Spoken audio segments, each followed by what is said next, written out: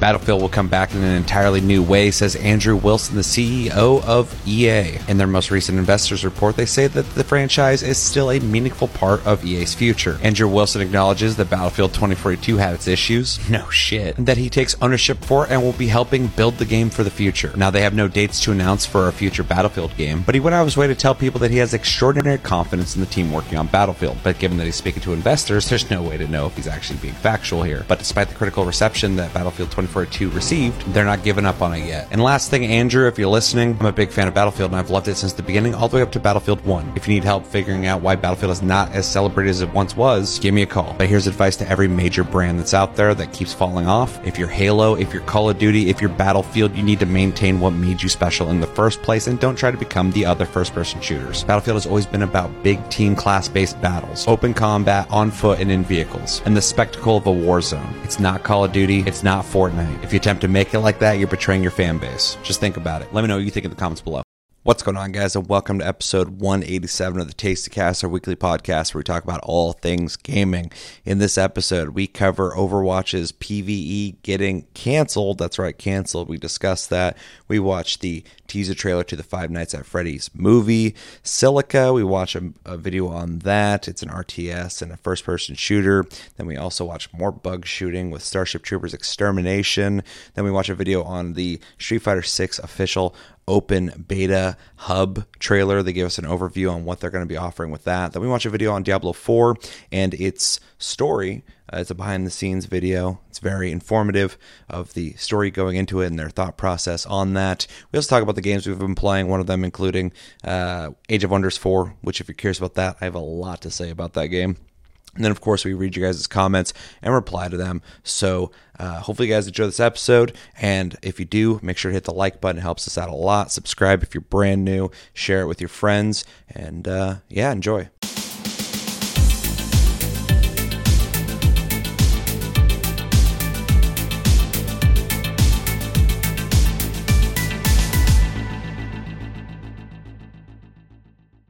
What's going on, guys, and welcome to episode 187 of the Tasty Cast, our weekly podcast where we talk all things gaming. My name's Seth, and joining me today, of course, is Chevy. Chevy, how are you doing? Doing pretty good. All right. Love to hear it. I'm not doing pretty good myself because I've been scouting the internet looking for things to talk about, and I got plenty of things to talk about for this Tasty Cast finally, but I think you actually set me straight on this. I was wondering for like the last 1 to 2 weeks, where's all the gaming news? And you were like, it's probably because they're getting ready for all the big reveals at well, not E3 because that got canceled, but the week that would be E3. Yeah, all the events. And then I remember that June 8th is Summer Game Fest, where I think Jeff Keighley's got like 40 people, 40 different companies partnered with them, and now it makes sense. But you know, that's going to be exciting. We'll definitely be doing videos or live streams with that.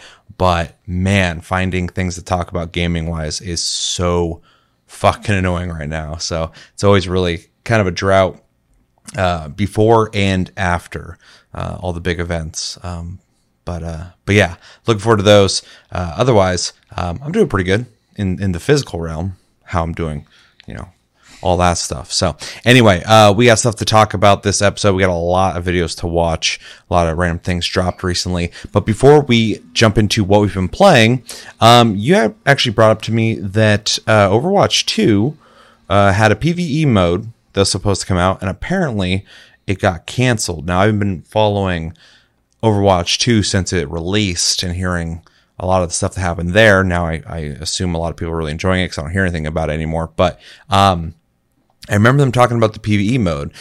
So apparently that got canceled, and I figure we should at least discuss it. Now, I think it's fair to mention that neither of us play Overwatch 2. And if there was something I was looking forward to with Overwatch 2 is probably this PvE mode, because I thought that sounded interesting. From my understanding, before it got canceled, I think they were going to do a separate progression system with the PVE mode, which would have been huge, but apparently that's not going to be a thing. So we're going to go into this article real quick, talk about it from the perspective of two people who are not currently playing Overwatch 2. So, take that for what you will. And if you're not interested in hearing that, skip forward. But yeah, this is via IGN. It says Overwatch 2 PvE hero mode canceled, a difficult choice. It says Blizzard has officially scrapped Overwatch 2's long-awaited PvE hero mode, but the game's creative leads are assuring fans that PvE is still a focus for the game moving forward. Very interesting. On a Twitch stream detailing Overwatch 2's content roadmap, executive producer Jared Noose explained the decision to cut PvE content. In quotes, it says, development on the PvE experience hasn't made the progress that we have hoped. Did I read that correctly? Is that how it's written? Okay, anyway. News said the team has created a bunch of amazing content, so there's awesome missions that are really exciting. There's brand new enemies that are super fun to fight, and some truly great and ridiculous hero talents, but unfortunately, the effort required to pull all of that together into a Blizzard quality experience that we can ship to you is huge, and there really is no end in sight to or defined kind of end date where we can put that out into the world. Continues to say, and so we are left with another difficult choice. Do we continue to pour all that effort into PvE, hoping we can land it at some point in the future, or do we stick with this set of values that we have aligned on and focus on the live game and focus on serving all of you? With everything we have learned about what it takes to operate this game at the level that you deserve, it's clear that we can't deliver on that original vision for PvE that is shown in 2019. What that means is that we won't be delivering that dedicated hero mode with talent trees, that long-term talent power progression. Those things are just not in our plans anymore, and we know that this is going to be disappointing to many of you, which is why we wanted to bring it up before we talk about the roadmap. And to be perfectly honest, it's been really difficult for many of us and a lot of folks on the team that pour their heart and soul into that stuff. Now, this continues to talk about other big changes coming to Overwatch 2, but this is mainly the thing that we were going to talk about. And before I talk about my opinion on it at least, I do think it's really interesting how just straight up transparent they were about it, to the point where they're detailing what they had planned to do and that they straight up were just like, nah, we can't put the resources into this. Like, they had the choice, obviously, but they decided not to because they want to support the live game, being, the game that's out now. So what are your thoughts on this? Excuse me. So I know a lot of those visions were made back when the previous guy was in charge of Overwatch still. Kaplan? Something like that, yeah. And I know for a lot of people, it was a appealing prospect.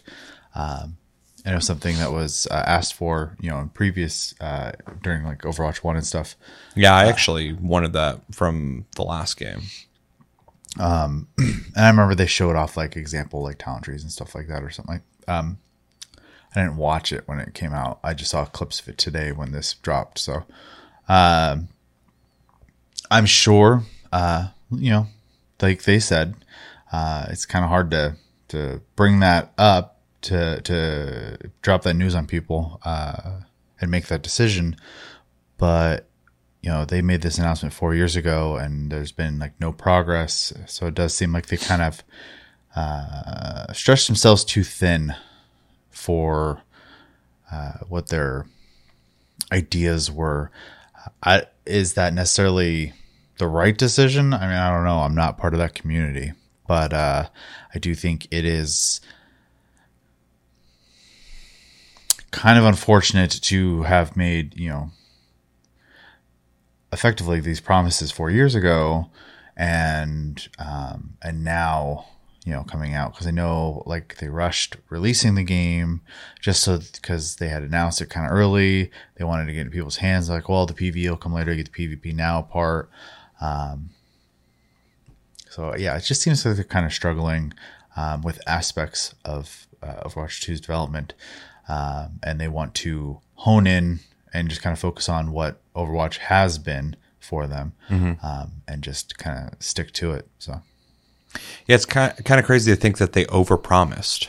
They bit off more than they could chew. it sounds like.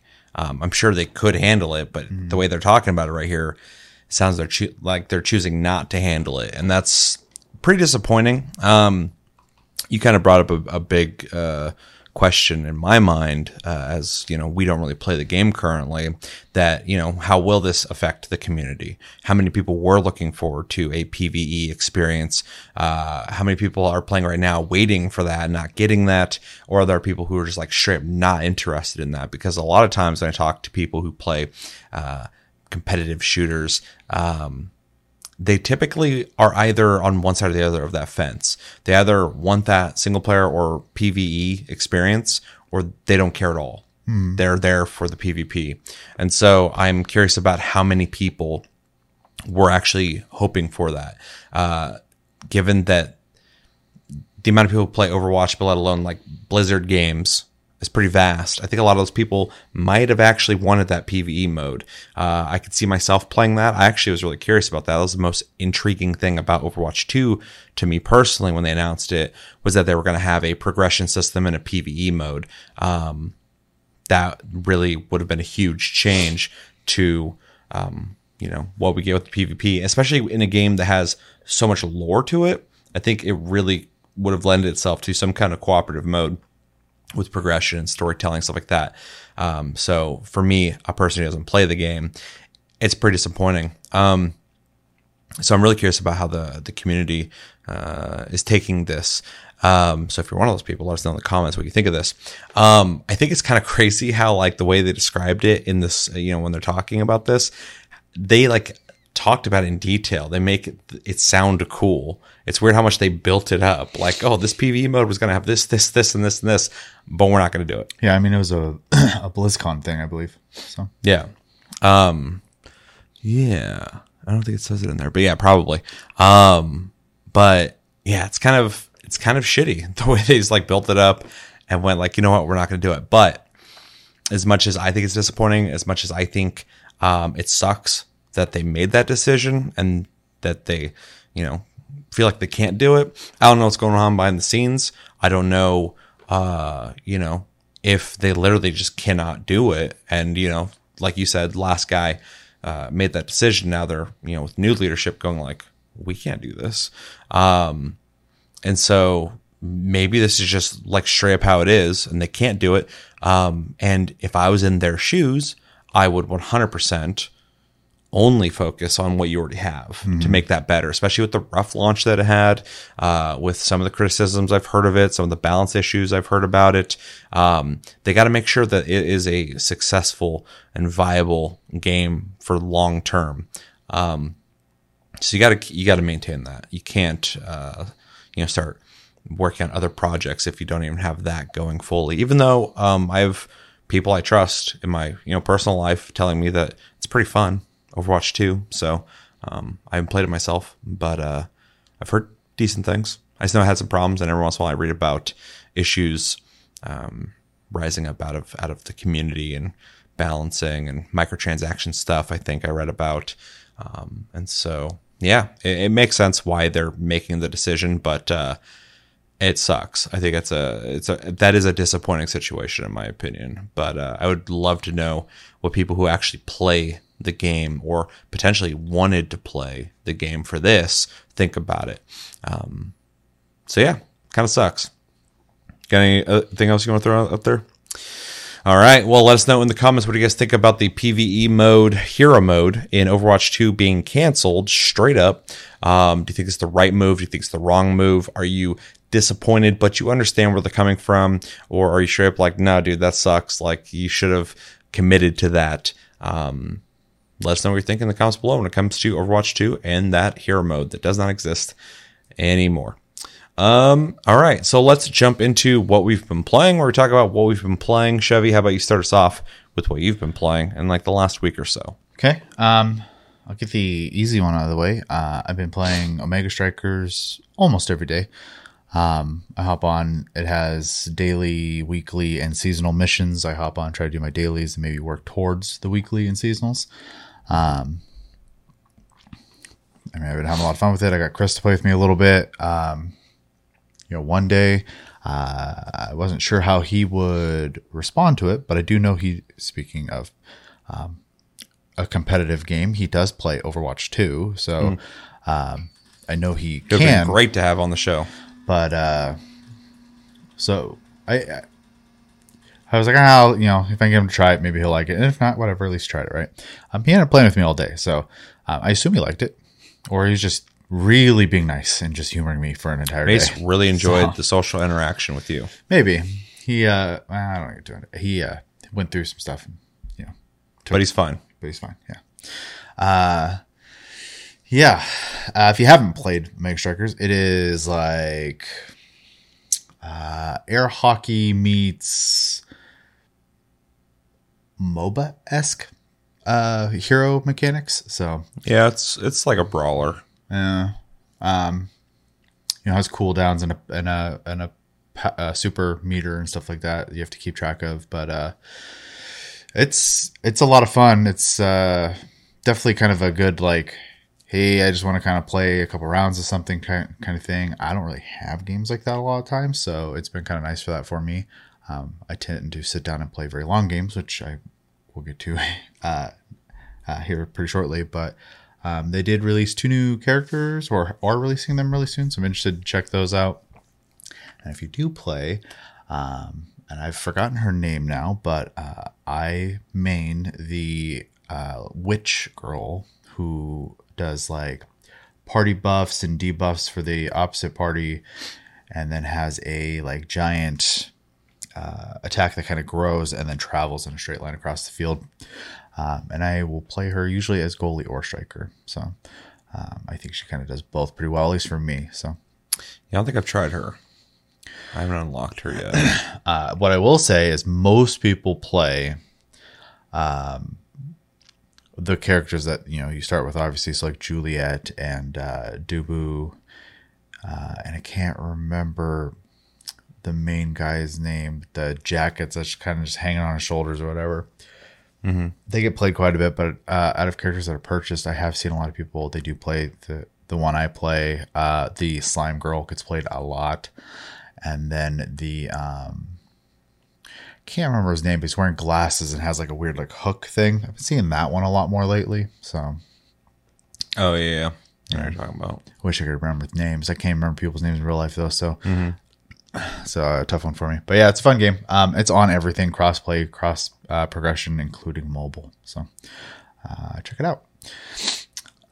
Except for on if you have a Z Fold, the foldable Android phone, because I can't play it on my phone. Right. Which is annoying. Yeah. And I assume it has to do with the fact that the type of phone it is. Yeah. So. Even though the game's done a really good job at like working with the resolution. I know like when it's folded, the resolution's weirder because it's like a thin screen. It's like a chocolate bar. But like once unfolded, it's just like playing on a tablet at that point, like smaller tablets. I'm surprised they didn't at least format it for that. Well, it might not have a tablet mode. Yeah, maybe. I mean, I don't know. I'm sure they'll fix it. They'll update it, but not that I'm looking forward to playing it on my phone anyway, but I wanted to try it out. I played it on my phone and I hated it. Yeah. I don't like touch controls, so it played just fine. I just without the feedback of a joystick, I have no idea where I'm running half the time. So, well, in my head, I'm thinking if it has cross progression, you play it how you want to play it, whether it's on console or PC. But then if you're out and about and you want to do your daily or something, it'd be a really easy way to do it. Yeah. Oh, for sure. But I mean, you can also do it on Switch if you're the type of person who doesn't mind taking Switch places. So, let's see what else. I played and finally beat Star Ocean: The Divine Force. It's a fun game, though I do think it is for pretty hardcore RPG fans, because I don't think your average person's going to enjoy the game. The story's okay. It's not great. It's not bad. It's okay. Serviceable. It has multiple endings, but none of them are really that deep. It's just kind of a like after the ending, your relationship with X person, here or there type of thing. and they all kind of are the same. But the gameplay was pretty good. The length of the game is pretty good, though. I do feel storyline wise, you fight the same bosses sometimes, multiple times, which I did find a little annoying. And then there's a lot of characters in the game, and you can't just like settle in and be like, I'm gonna play these 4 characters all the time, because there's multiple times in the story where characters are taken from you and then returned to you later, and so those situations do have to like round out your team pretty often. In one case, your entire team's split apart and you're one person, and you have to find them, and they could be in any order. So that happens in so many JRPGs. Yeah, where they like take somebody.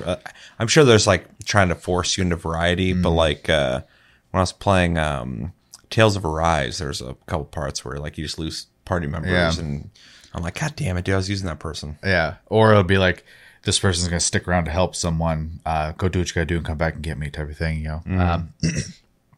Yeah, but overall, it's a fun game. I don't think it's a main priority unless you're just looking for another game to play, but it's fine. I would probably give it a B-. I think a B- is pretty fair. I almost want to say C+, but I think it's a little harsh. So yeah, that sounds pretty low to me. If it was C+, B- sounds respectable, but I haven't played it. That depends on obviously how you look at grading systems. People see anything under an 8 out of 10, and they just assume it's a bad game. And my brain doesn't work that way. So yeah, don't get me started on that system. Yeah. So yeah, I'm gonna go with B-. I do think it has more positives and negatives. It does have some stuff I think they could work on in future games, but I don't know how often Tri-Ace is making games either. So like, I don't know. True. Yeah, I haven't heard that name in a while. And then I started Ghostwire Tokyo. Oh, yeah. That game is visually a lot of fun. It's not like the best graphics ever, but the visual direction is fantastic. I love the effects and the room warping and stuff like that happens in that game. The unapologetic, just like Japanese references that they don't really go through a lot of explanation for, so you kind of have to know it. It's a very Japanese game. Yeah, I love it. You run into like yokai and oni and stuff like that while you're wandering through, I think it's Shibuya, through these events that are happening in the game. The weapon being basically like, I guess, key blasts of sorts through different elemental cycles with your hands, I think is a fun take on a gun. I don't think combat's super challenging, but it's the closest thing to a modern day like Hexen. Yeah, I think it's a good way to word it for sure. Which is weird. I also kind of like that, it has a finishing mechanic where you rip their cores out with like a energy bungee cord basically. And that'll give you like quick victories, but you can be interrupted and then they'll heal up and you hit them again. You can just shoot them to death, but you get more ammo if you actually manage to break their cores instead. There's like multiple skill trees, which I was not expecting, and I think some of them are new. You said they did an update or whatever. Yeah, they added new abilities, some kind of tower mode, a whole new area, and new side quests. Yeah, and so I don't have a reference of what it was before or after, but like you said, you weren't familiar with one I had I mentioned to you before, but the wind has a charge ability that you can kind of like rapid fire, like as if you had like a small machine gun instead. And then I just got one for what's the second element? Is it fire? I haven't tried it yet, but it also does something new now, which is the similar, like you hold the charge and then you hit I'm playing on keyboard and mouse, the Q button, and it'll do an additional effect.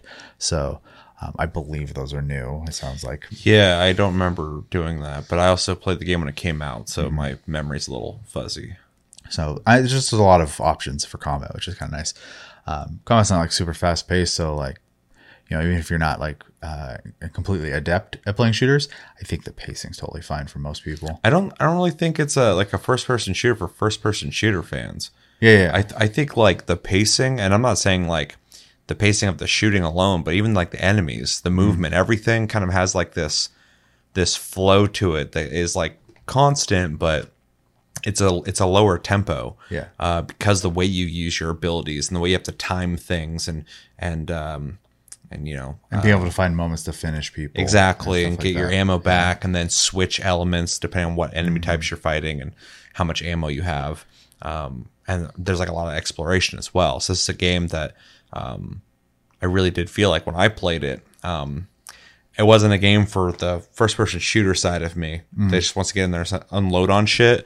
It just happens to be a first person game, but it's more about the exploration, collecting, and obviously the combat, but it's definitely got its own thing going on. Well, it's definitely like super heavily inspired by like Western style open world RPGs in design. However, they've done a fantastic job, thank you, of giving you very good direction.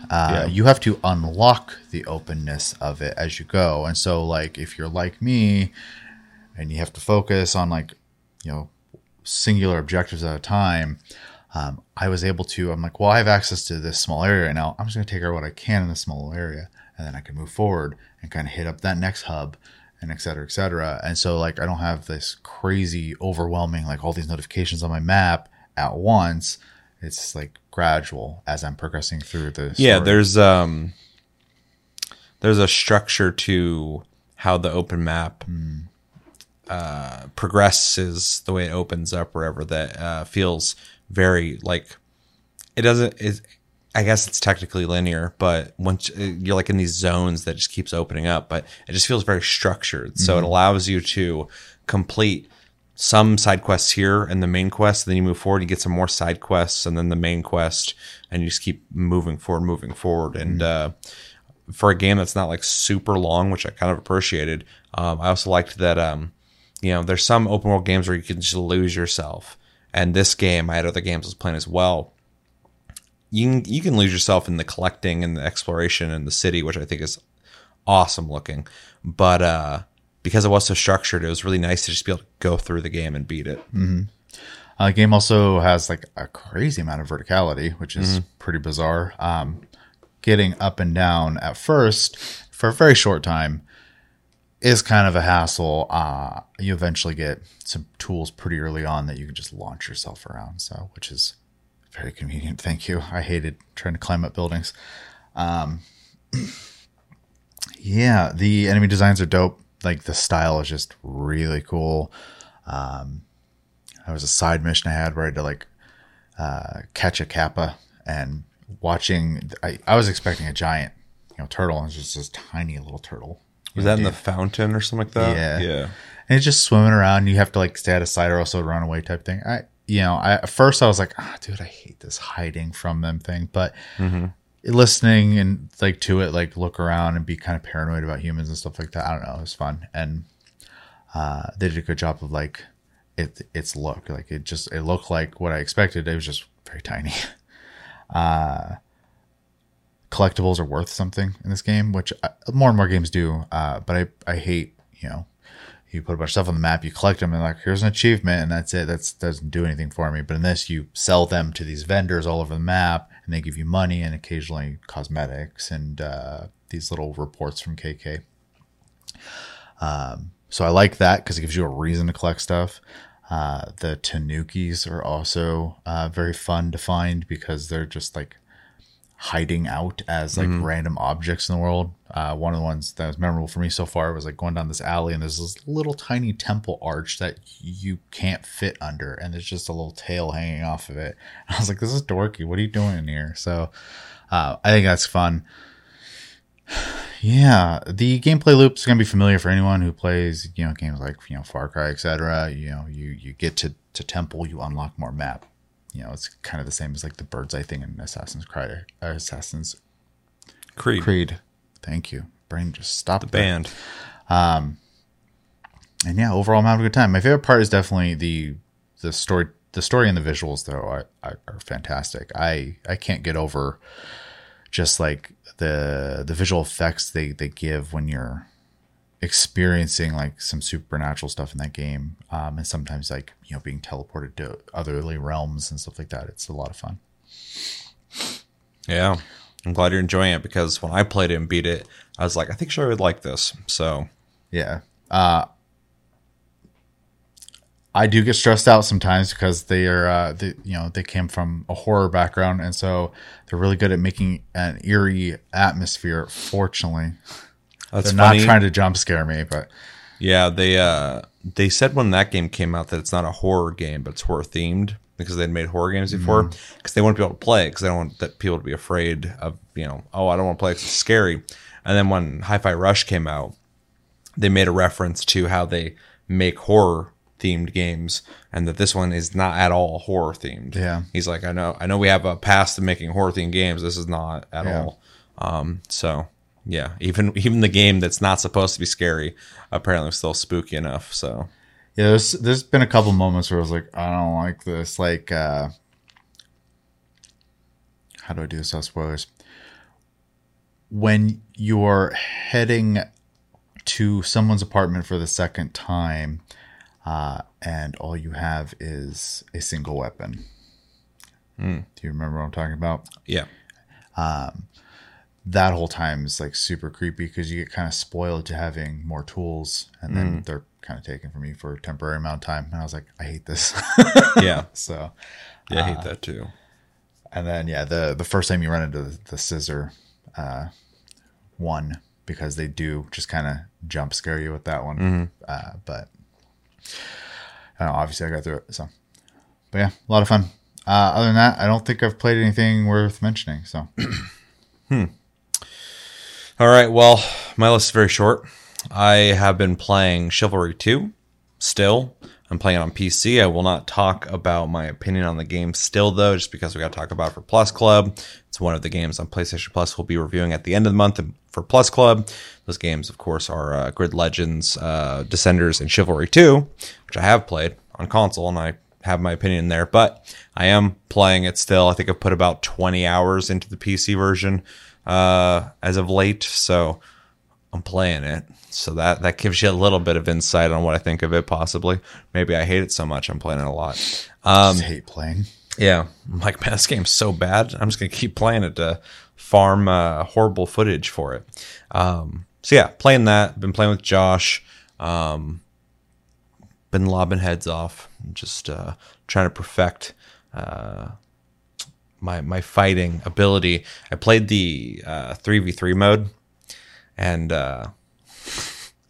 that really brings my competitiveness out. Like, I get frustrated if like we kill the other team, or I kill like two dudes, I'm like unfairly just like, hell yeah, dude, like you guys had no chance. But then like some dude will just like fast swing, drop, cut my legs, kick me back, and like before I can even think about anything, they kill me. I'm like, what the fuck was that? How'd you even do that? So yeah, I get a little amped up playing that mode, but it's a lot of fun. That mode, not the game. We'll talk about it. But yeah, that's what I've been doing with Chivalry 2, and still haven't played Last Epoch. That's our game of the month. We'll do that. We'll probably have a whole day where we just sit down and play it for hours. So yeah, got to play that still. But the other game I've been playing a lot lately, I've also put like 20 something hours into, and since this last weekend. So been playing a lot, is Age of Wonders 4, which if you don't know what Age of Wonders 4 is, I didn't either until like last Friday. Yeah. I've never played Age of Wonders 1 through 3.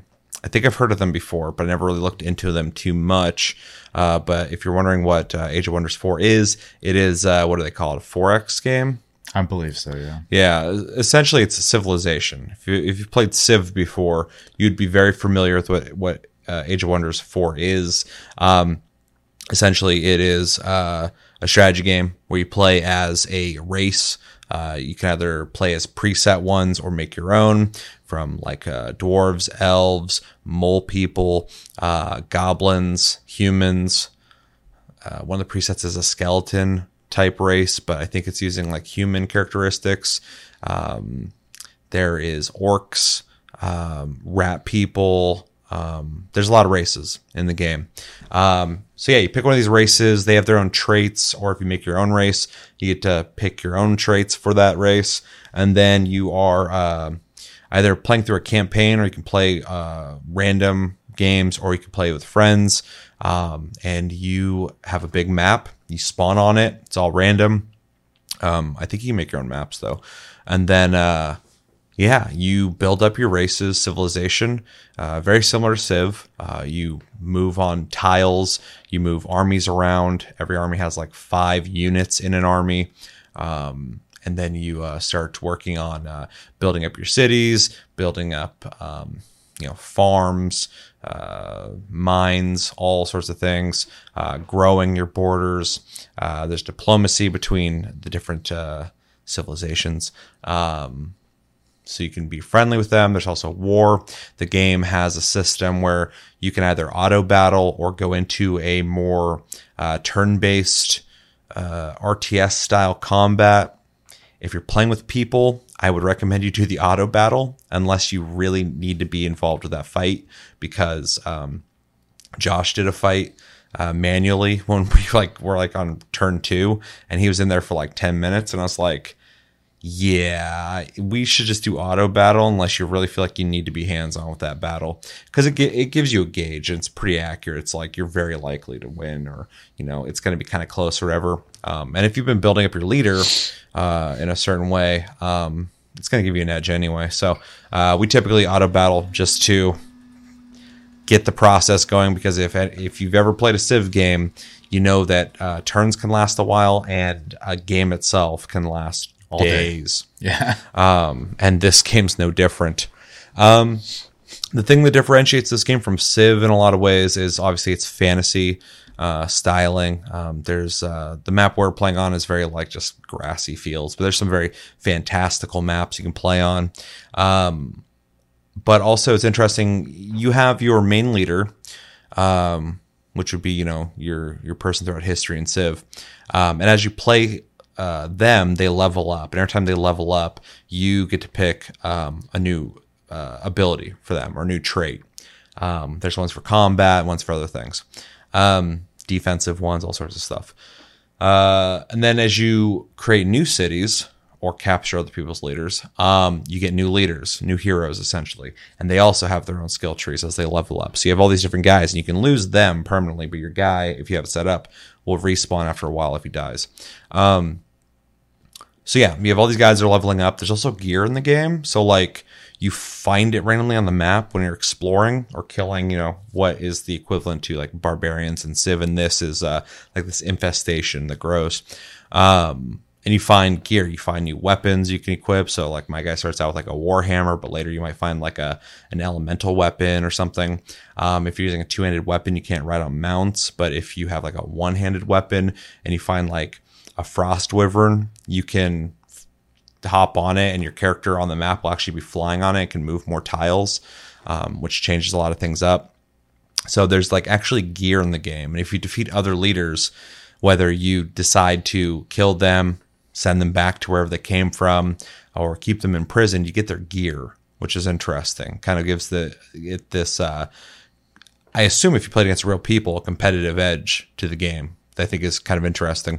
So you're kind of crafting characters and getting gear, which gives it this almost RPG element to it. It also has random things that happen that I think are really neat. You obviously can run into other people and talk to them and have diplomacy. But for instance, I had a free city on the left and right side of my my place's borders, and they have something called a whispering stone. You can put it on a free city, and you start influencing them. And through different actions, you start growing this bar. And at the very end of that bar, you can actually have them just join your civ. So I was doing that with the guy to the left, but the guy to the right kept like giving me problems every once in a while, but nothing too bad. But a random event popped up randomly. That the guy to my right, I think the place is called Stronghold. is this event that popped up. It gives you this whole dialogue you're reading through from the leader of that guy. And he's like, somebody in your government said this about us, blah, blah, blah. We won't, take that.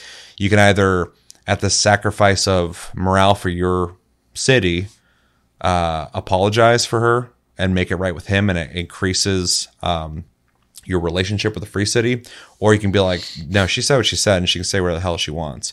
And that will increase morale for your people, but lower relations with that guy. So if your relations are like really good with him, you can sacrifice that. Or if you want to go to war with him, drop it down. And then there's a third option. I forgot what it was, but I think you can just ignore it. And I think it's negative in most ways. But yeah, so it has like random things like that pop up. There's also a random event that happened, whereas like your leader is like, my main guy is like reflecting on his past and how he got to where he is. And it gave me like 7 options of like a backstory for my guy. It was like, oh, you fought to get here, or, oh, you went through schools and learned all the scholarly stuff. And any one of those you pick, you get a random reward. They're all positive. It's just whatever you want. But it's kind of neat that it's using a system to kind of make your guy have lore now. Right. So that's cool. And then there's another one that's kind of neat. I forgot what it is now. But anyway, you get all these like random events that are pretty cool. And then there's also 2 layers to every map. There's an underground and above ground. And some people just start underground. Some people start above ground. You can go up and down. But like I made a mole race and they spawned underground. And like it's a whole different world down there. Yeah. There's also the ability you can get in a overall skill tree that uses something called Imperium, which is essentially just EXP in this game. You don't have to spend it in there, but there's features in the game that you can unlock through that system. And there's like 6 trees. And I think it's like the first or second on the bottom tree allows you to dig where you can. And so when you're underground, there's like walls that you can break down if you have that ability. So if you have that ability early on, you can start getting around underground faster than other people. There's places above ground too, I think you can dig, but I don't remember what. But yeah, from there you can also get the ability to like make roads. So you can travel faster in your territories, stuff like that. There's a tree for combat. So if you're being more aggressive, you're more of like a barbarian style civilization, you can go down that tree and start getting benefits to getting rewards for taking out people, taking out the infestation, stuff like that. So there's like a lot of layers to this game of like just progression. It's not just about the strategy and the civilization aspect, which is really well done.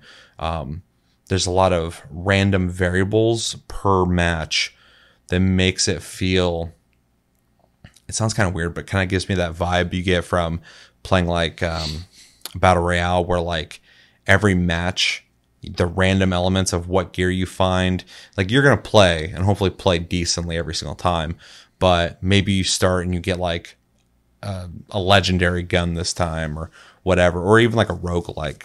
I know it's not appealing to you, but every match, and Civ kind of feels like that as well. Every match is different. You got different Civs you got to go up against. They got different personalities and stuff like that. And this game does too. But yeah, all the different things that you find on the map, all the different events that happen are random enough to make things different and interesting.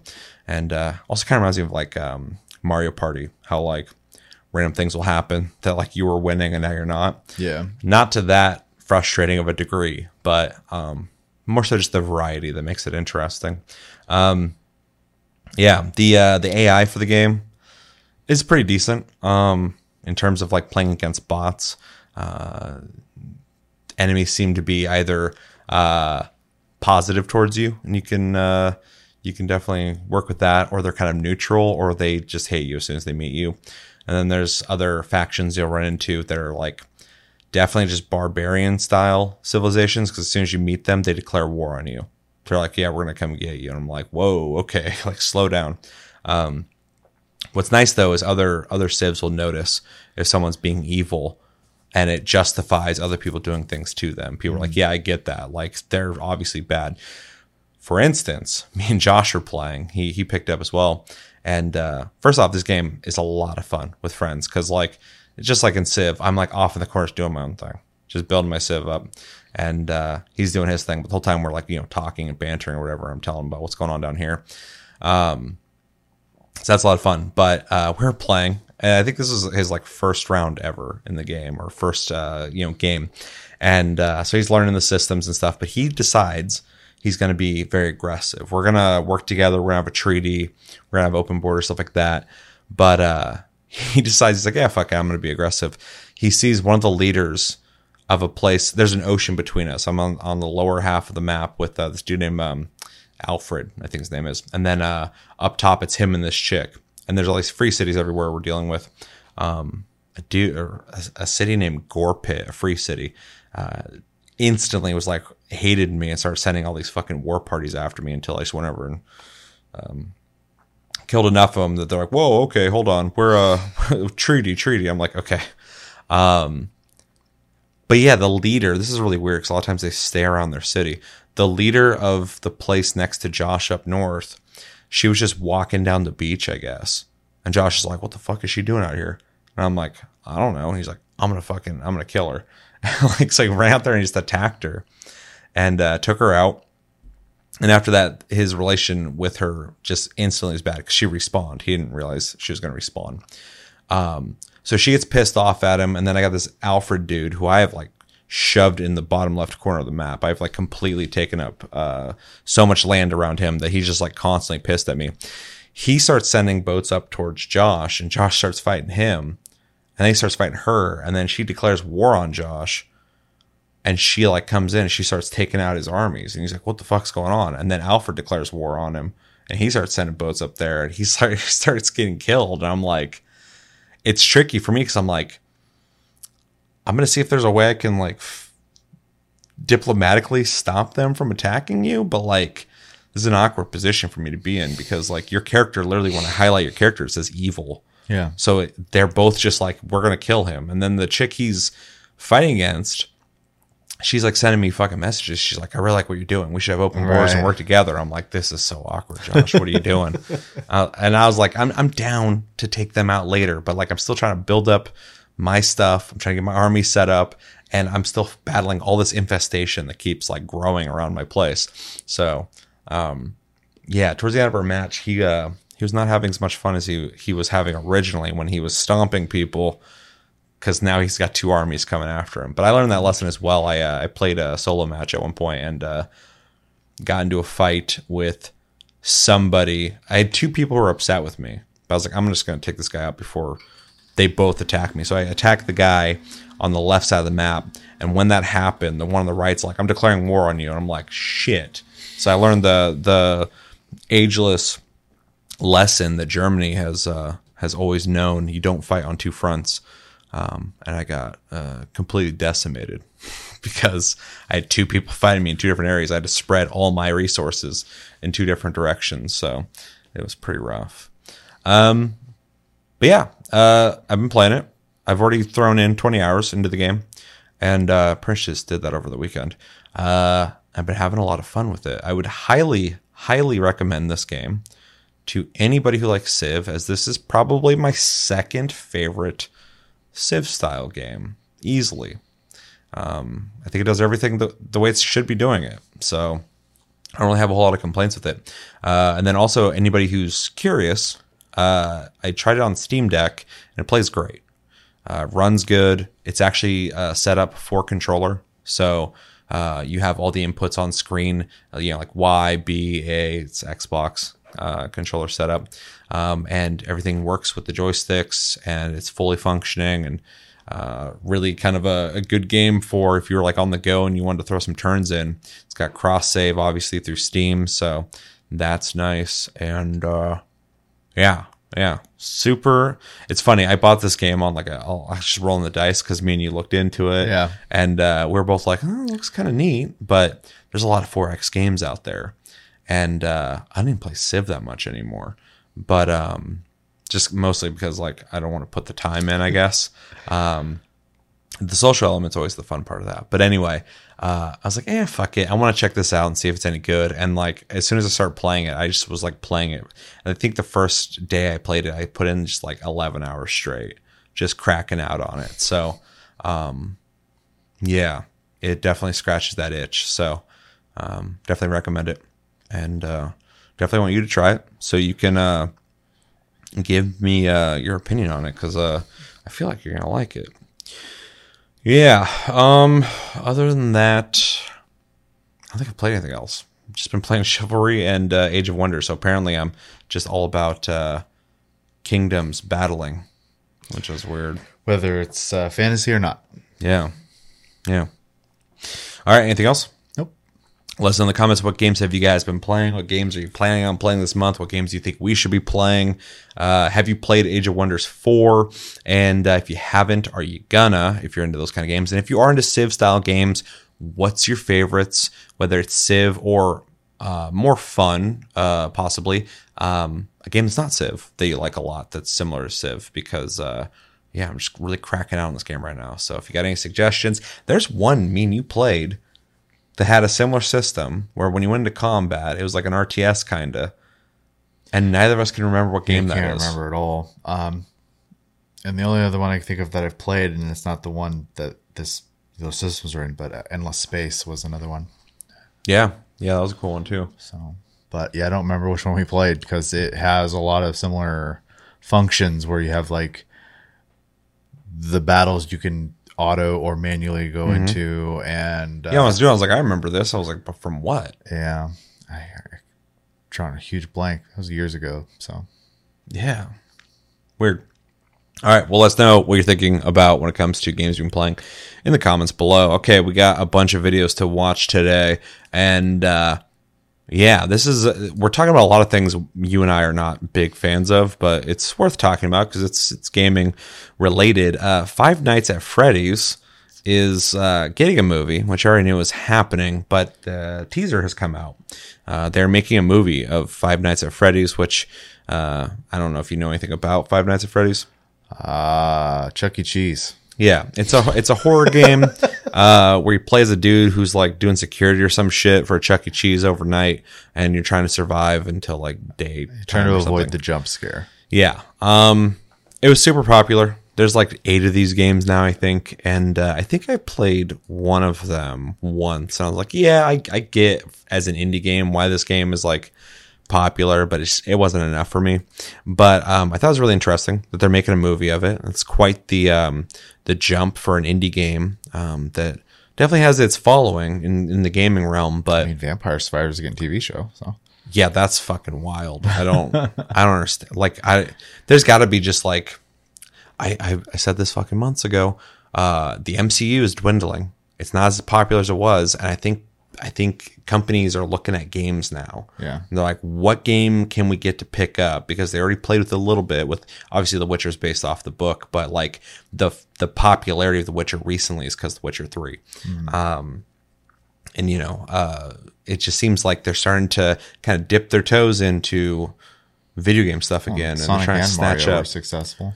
True. Yeah, exactly. So I think everybody's going to start trying to get their fingers in all the pies. So Five Nights at Freddy's is definitely one of them. I think this is being done by Blumhouse as well, which is a studio that does horror movies. So that's kind of cool. And it's kind of crazy. Universal says it means it's going to be at the theme park or what? Maybe they might have on their Halloween nights thing. I forgot what it's called. I know, and I'm only bringing this up because I feel like they could make an attraction this way, but in Universal Studios Japan, they have a Monster Hunter virtual reality experience, and it's just a giant warehouse where you put on a bunch of VR equipment and did Monster Hunter. Interesting. Yeah. So, I mean, they could do a Five Nights at Freddy type, because they do a lot of screen stuff anyways at Universal. I can see at the very least them doing their like little like mazes that they make during Halloween, and you walk through and there's just Five Nights at Freddy's. They already do a Walking Dead thing. Yeah. So I could see them easily doing that. Yeah. But besides that point, which I mean is a good point, that could be a thing. Maybe we'll see some more Five Nights at Freddy's in the future in more ways. But yeah, we got an official teaser, so we're gonna watch this. Real quick, too, if you guys don't know, we do a thing called Tasty Flicks. It's linked down below where we review movies, anime, mostly anime lately. That's all I got the time for, really. Yeah, yeah, just talking about movie content here. We typically do it over there. So if you want more stuff like this, go subscribe to Tasty Flicks. Okay, you ready to watch this? Yep. All right, this is Five Nights at Freddy's official teaser in 3, 2, 1, go. Welcome to Freddy Fazbear's Pizzeria, where fantasy and fun come to life. Hit it, guys. They got that 90s color scheme going. True. If you're watching this video, it means you've been selected as Freddy's newest security guard. Hello? At least they don't got to do much to try and keep this like We're going accurate to have the so game. much fun True. together.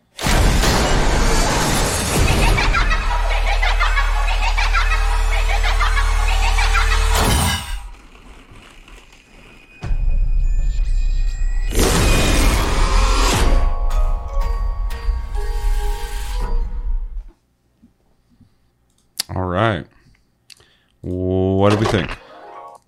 I mean, obviously, from someone who doesn't play these games, I am aware there is a lore that happens, in these games or whatever.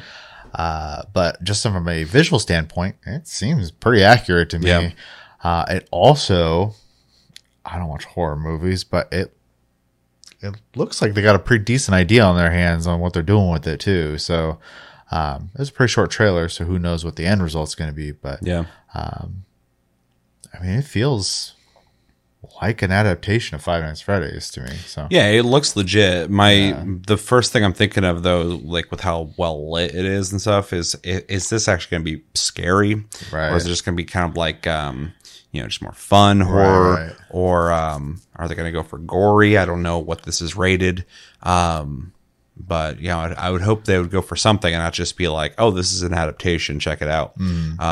But as for adaptations, we're in a time now where it seems like more often than not now we're getting better adaptations of games. I don't know if we're quite at the point where like they're like the best thing ever, but they're getting better. And this definitely does look like Five Nights at Freddy's. Like, you could have showed me this without telling me what move this is, and I'd be like, oh, that's Five Nights at Freddy's. Like, Yeah. that's interesting. And the premise is so simple that, like, to nail the accuracy, the thing that people are going to complain about the most, I think is going to be really easy to do, especially, in a game. I'm sure there is deeper lore, and they'll probably explore it in this as, things are happening. But, just the basic concept of being, like, a security guy overnight, trying to survive these animatronics, I think they're going to be able to do that just fine. So, I'm actually, if I'm being honest, interested. I'd like to see a full-on trailer, maybe get some dialogue on what's going on. But it looks legit, and I'd probably see this in theaters, just out of a strong curiosity of how they handle it, but also, like, it looks good. Looks good enough. Looks like it might be fun. So also just, support seeing movies in a theater. True. Yeah. I've seen a couple movies lately in the theater, and it's been kind of nice.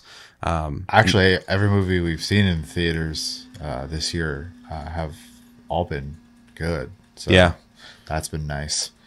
Yeah, it feels like Hollywood is starting to back away from the easy money of superhero movies and starting to embrace trying to do something else. They're definitely going to try and find their next superhero cash cow, but the mid budget movie is slowly making a comeback. I think it kind of has to with the drop in people going to theaters. They have to make money off these things. So yeah, and especially if you spend the shitloads of money it takes to make a Marvel movie, and then if they don't do what you're hoping they used to do, or Avatar, you I don't know if they're losing money, but they're not making the money they want. So it's horror movies have always been like really a safe bet for production companies because they're low budget and they make more money back typically. Well, especially if like it's your first movie too. It's easy to make a horror movie compared to a sci-fi movie. It's very difficult to make a sci-fi movie on the cheap, unless it's more of a psychological sci-fi idea. But yeah, so it's interesting to see like that mid-range budget movie coming back. Like I watched Evil Dead Rise, and it wasn't the best thing in the world, but it wasn't bad either. Like it was fine. Yeah. And I'm so happy to be able to say the movie's fine, because typically like when I watch like a straight to streaming movie on Netflix, I'm like this is made for 9-year-olds. Like, this pretends like it's an adult movie because there's some blood and they say fuck. Yeah. But like the dialogue is written by children for children. It insults my intelligence.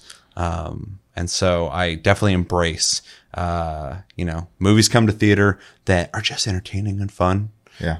And it seems like we're getting that. And this could very well be that. I'm kind of going on a rant here, but yeah, I'm stoked to see that that people are making movies that look interesting, and video game adaptations we're getting. And I said this, I think, years ago, but I was talking about how like a lot of people who are producing video game movies don't care about video games. They're like old boomers. They're just like, yeah, that sells well, right? Just make sure it looks like it, and then we'll just sell the brand to them. But it doesn't matter if it's actually accurate or not.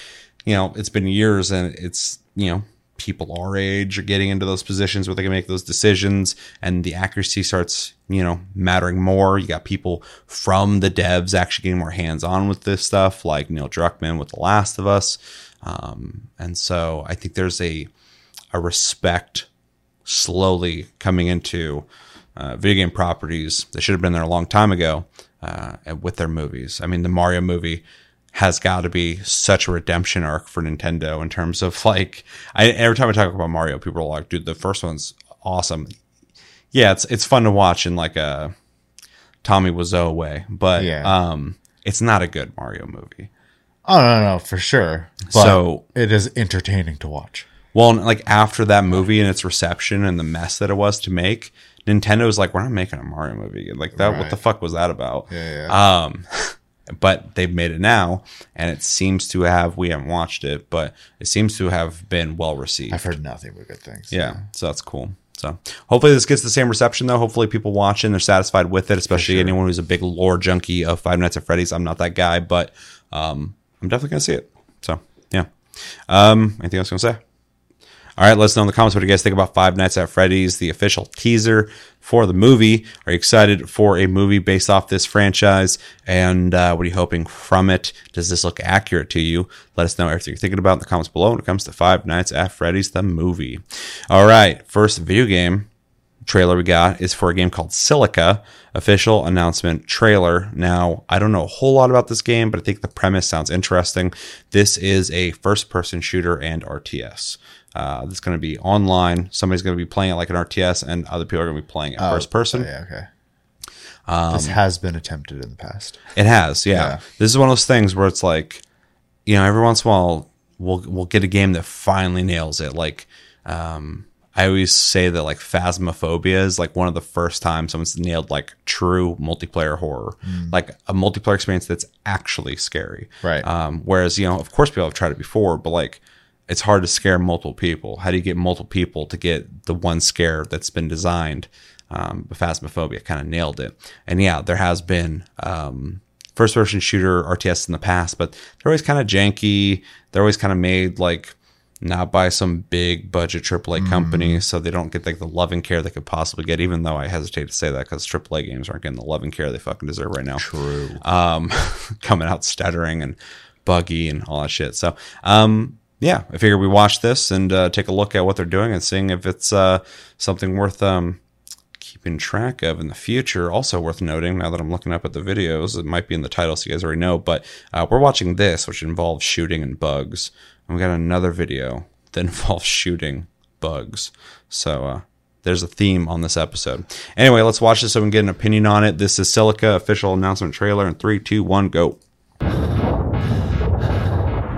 In the year 2351, we discover Baltarus, Went for an exact an year. exoplanet located thousands of light years from Earth.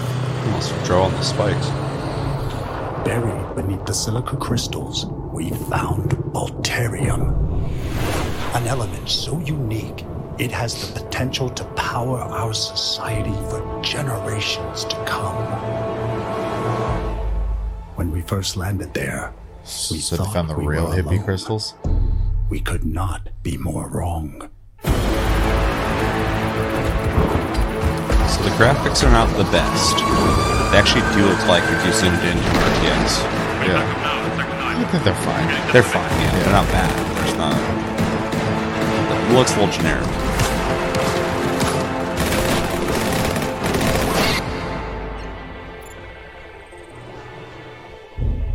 So it looks like the RTS guy is going to be coordinating attacks and building infrastructure. Yeah. And then the first person shooting, I think he plays bugs as well. It look like it. Yeah.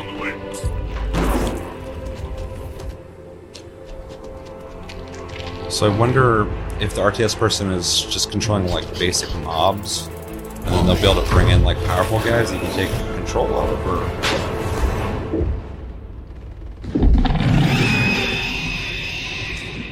Definitely has a Starship Troopers vibe to it.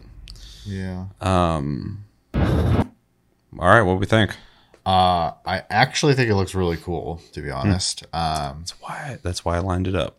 I like RTSs. I'm not good at them, but I like them. I also don't mind certain types of first-person shooters. And you like Battlefield. And this is the type I'd probably be okay with. Though I probably would be more inclined to do the RTS aspect of it, but I wouldn't be opposed to trying the first-person part of it as well.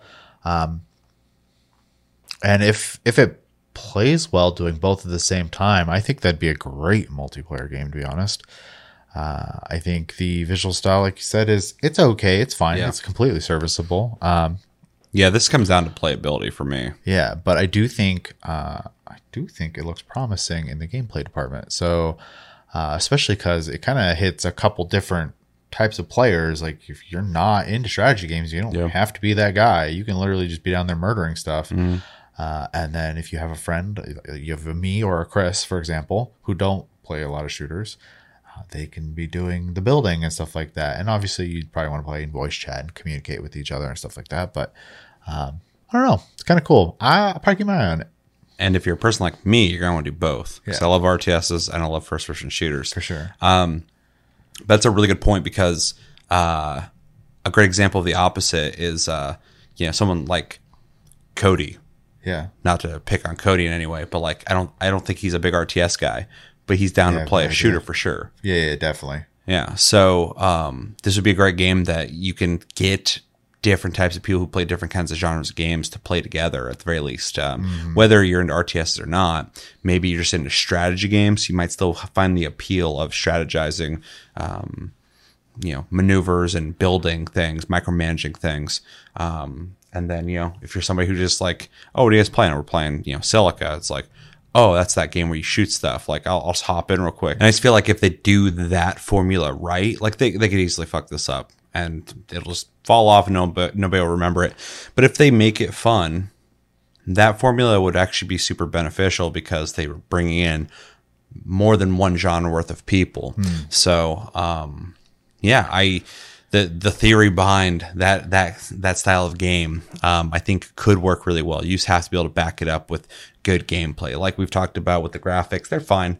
The visual style is fine, but when it comes down to gameplay and how it works, that's going to be the huge thing here. And I'll easily overlook, the visual style. But I'm really curious about how it is going to work for like queuing up as ground units or being the RTS person, if it's just one person doing the RTS stuff per team, or if it's multiple people, or if it's something that like you're going in between on as well. I don't know if it's like I've played games where it's like similar to like Battlefield, where somebody's being the general, so they're able to call in certain things. So I don't know if it's something you would temporarily do, or if it's just a dedicated thing, which I hope it would be. Just because if you're playing this for the RTS aspect, you probably don't want to do a whole lot of ground stuff.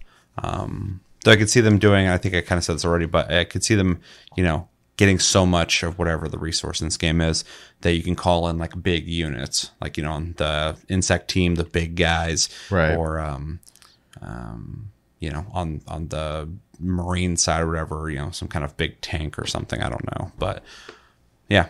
I'm really curious to see how it works, though, in terms of who gets to play what and how it works. But definitely has my attention. Definitely is a game in concept that sounds interesting, and says coming soon. So that's good because it looks playable. What we're seeing so far, it looks like the concept is done. It just comes down to content variety and what they plan on supporting the game with. So, but I literally saw this. I was like, that looks like a game Chevy would maybe play. So I wanted to get your opinion on it. So I'm glad it at least got you interested. So yeah. Anything else you want to say on it? No, I think I'll just kind of keep my eye out and see how it goes. So yeah. It'd be a lot of fun though if the game's fun, but it'd be a lot of fun to get some friends together and play it. So yeah, for sure. Yeah, let us know in the comments, what do you guys think about Silica? What do you think about the gameplay we saw here? Do you think it's going to work? If you were going to play this, what would you want to play as? Would you want to play the RTS side? Do you want to play the first-person shooter side? And if you have information on this game, because obviously we didn't do our research on it, we just watched the video, maybe you can enlighten us on some of the gameplay mechanics and how things work. Definitely let us know and join the conversation. Definitely would like to know. I can just look it up, I guess. But if you know, let us know. And let me know what you think about it in the comments below when it comes to Silica. Next video is something similar, involving more people shooting bugs, but in a different way, more traditional way. If you grew up in the 90s and you saw Starship Troopers like I did, we got a Starship Troopers Extermination, captures the original film's relentless combat, video from IGN talking about the upcoming game. Before we watch this, it is a first-person shooter, supposed to be team-based, and they say it's supposed to have hundreds of bugs on screen at once. This is a game that I've been really interested in because, like I said before, I grew up seeing the movie, and who didn't want to have a game where you're just unloading on the bugs like in the movie. But I also feel like this game possibly could underdeliver. It's being made by the same people who made Squad, which is I believe it's Squad, an indie shooter. So it's interesting that they're getting their hands on this, and I hope they can nail it. But it's been really hard for me to get excited at this game from what I've seen so far, just because it looks serviceable, looks fine, but doesn't look as good as I'm hoping for. But the concept definitely has me really excited. This definitely seems like a game I would 100% play. But we'll talk about more after we watch some gameplay. Have you been following this game at all? Do you know anything about it? You kind of made it sound like Left 4 Dead, though. I think you get dropped in. You have to get some kind of resource and then get out. And then while you do that, random events happen, and then the bugs, of course, in swarms come and attack you. So it's Rock and Stone without the Rock and Stone. Yeah, Rock and Stone. It's a little bit of Helldivers. And yeah, a little Left 4 Dead-y, but we'll watch it. You can get your opinion and see if this is a game that you're curious about playing at all. This is Starship Troopers Extermination, captures the original film's relentless combat in 3, 2, 1, and go.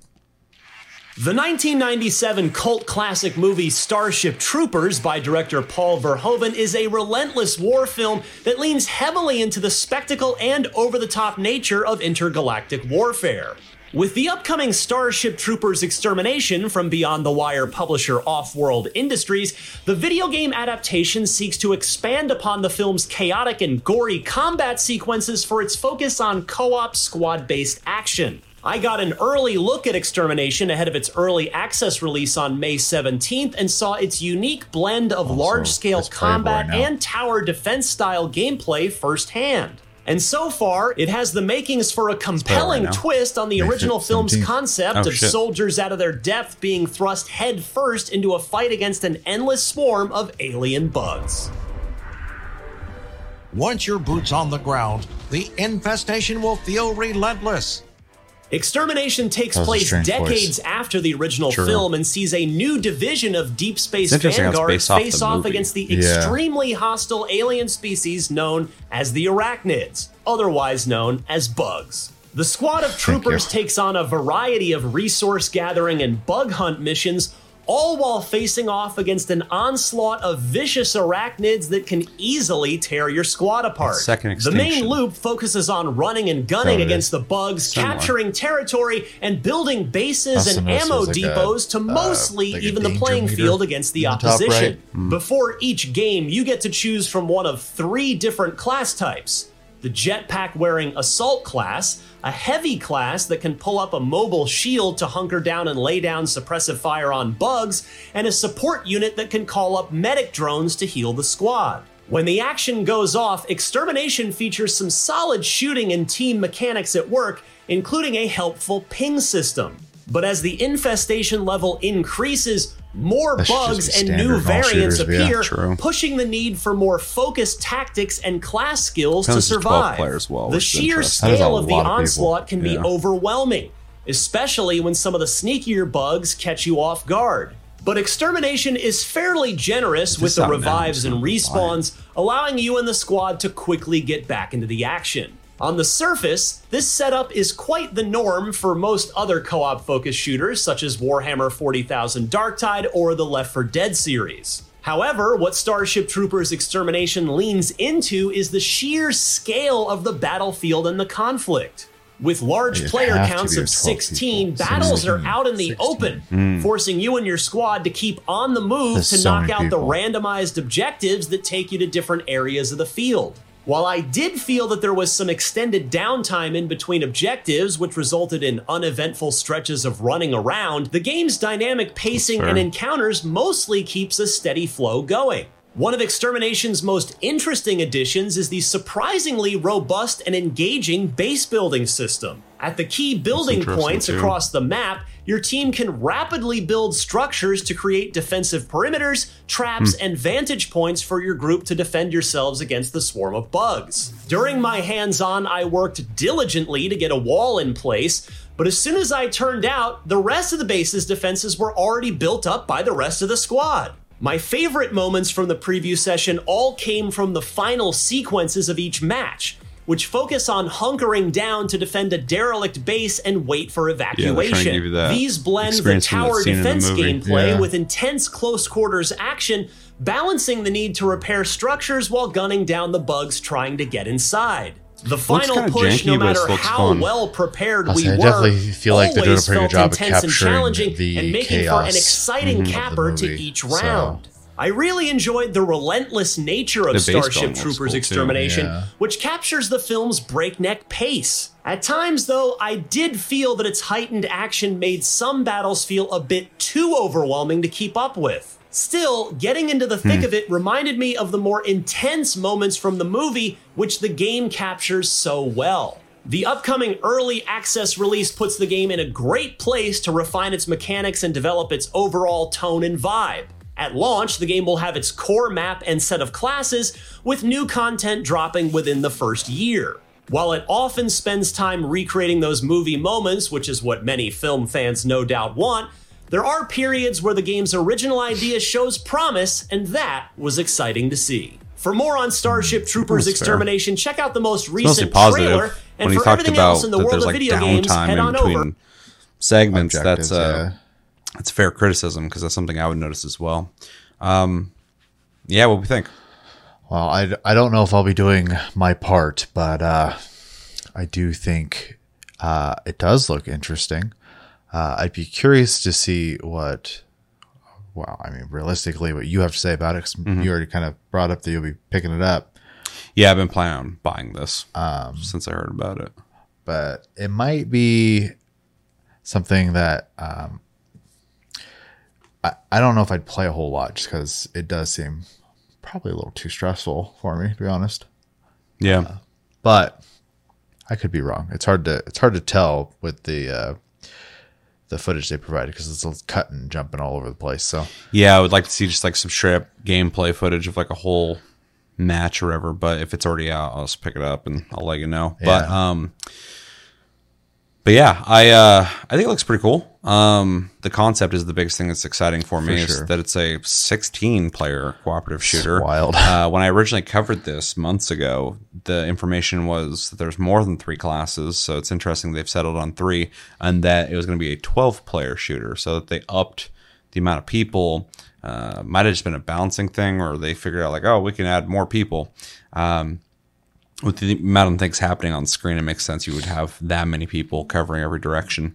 But yeah, the premise definitely is right up my alley. I like games like this anyway, and like I said, since I was a kid seeing that movie, I want a game where you're just unloading on bugs. And since then, some games have captured similar situations, but that this is actually that property is promising. I like that there's different classes. I'll be really curious to see what the progression's like and what kind of unlocks there are. If there's very few, that's going to be disappointing. I don't expect a lot, but I expect something to keep you busy while playing. But I think, the real bread and butter of this game is going to be just unloading on bugs. But I am a big fan of longevity, and if the gameplay is just shooting bugs and you're not getting things for it, it'll lose its luster pretty quick for me. The base building is the most surprising aspect of this video for me. I knew there was going to be base building, but from what I originally read, it sounded like you're just going to be constructing certain things. I thought it'd be like a mission-based thing, like, oh, go construct the blah, blah, blah. Right. But that there's like a whole zone that is giving you freedom to build up walls and defenses.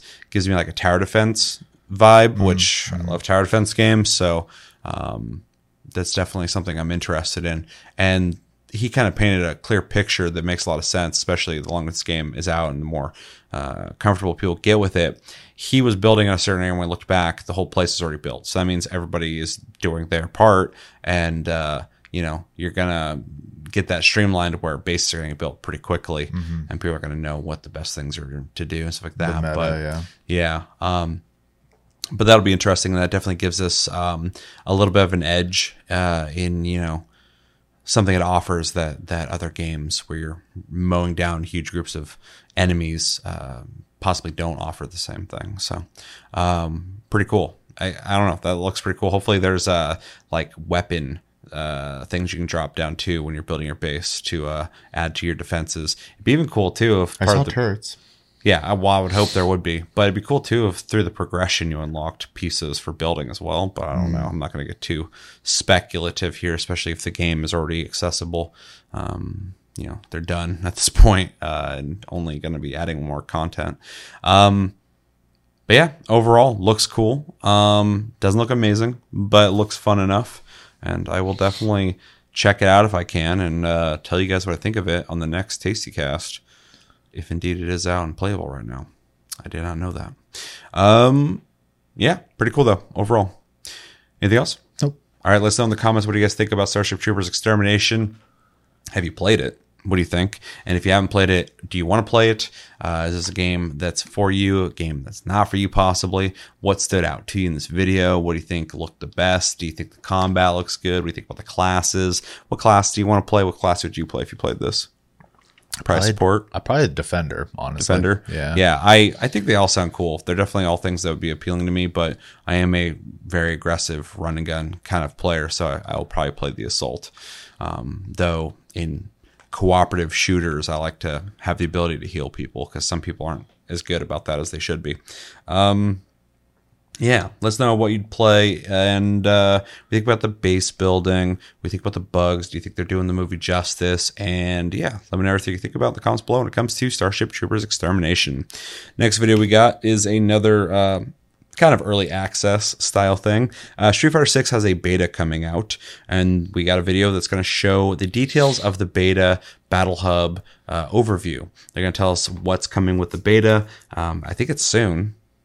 19th, yeah. So coming around the corner. So this is more so just to kind of get us educated on what's coming with this, and possibly you guys, and get us, more hyped. We've talked about Street Fighter 6 in the past on the channel, and I think we both came out of it liking it with some criticisms. Yeah, I mean, I'm pretty convinced I'm buying it. So yeah, so I'll definitely be checking out this open beta because I think the last thing that they had out was a nice little sample, but I want to see a little bit more of like the game itself. It was definitely a sample, though. Yeah, it's like 2 characters and not a whole lot going on, but that this will offer more has me more interested for sure. So, yeah, thoughts before we watch this? I don't know if I have thoughts as much as just if I'm not mistaken, I think they're going to have 4 characters for us to play this time instead of 2. Which Guile's going to be one of them, I think. Yeah, and I hope the beta, which I'm sure it'll say here in a second, but I still hope it has like the single player to kind of mess around with a little more, though they already kind of let us test that, so maybe not. But that's my only complaint about the last beta, was that I had to play with the simple control scheme in the single player mode. I hated that. So yeah, but I know in the full game I'll be able to pick, and I will be switching it to more technical because I I prefer that myself. So for sure. All right, ready to watch this? Yep. All right, this is Street Fighter 6 official open beta Battle Hub overview. Rolls right off the tongue in 3, 2, 1, and go.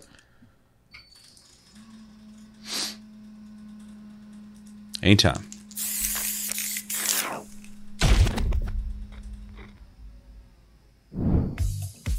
Welcome back, fighters. Vicious here with the second entry of the open beta video series, this time taking you to the main community feature, the Battle Hub. From playing matches with the community all the way to tricking out your avatar, the Battle Hub is the perfect place to get yourself acquainted with fellow players.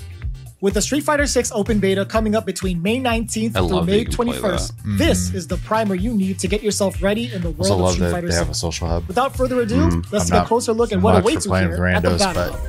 I can still Street Fighter 6's Battle Hub is an interactive space where players can hang out, improve on their skills, communicate, and face off against fighters from all around the world. I just love that it has like the an Battle arcade Hub ties vibe to together it. elements from both World Tour and Fighting Grounds. With these two major features in mind, we'll be explaining what to expect here at the Battle Hub.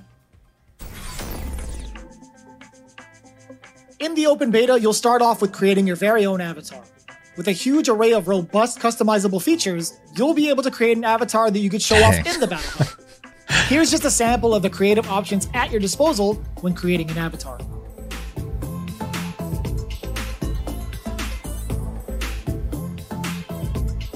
It's funny, one of my big complaints with fighting games for years has been like a lack of like a single player, like more casual friendly mode. After you have finished creating your avatar, it's time to step into the Battle Hub. Video game. As soon as you step in, you'll notice a variety of different battle cabinets. Old fighting games Depending on which battle cabinet you approach, players will be able to challenge each other in a match, test their wits in extreme battles, or even enjoy some classic Capcom arcade titles at the Game Center.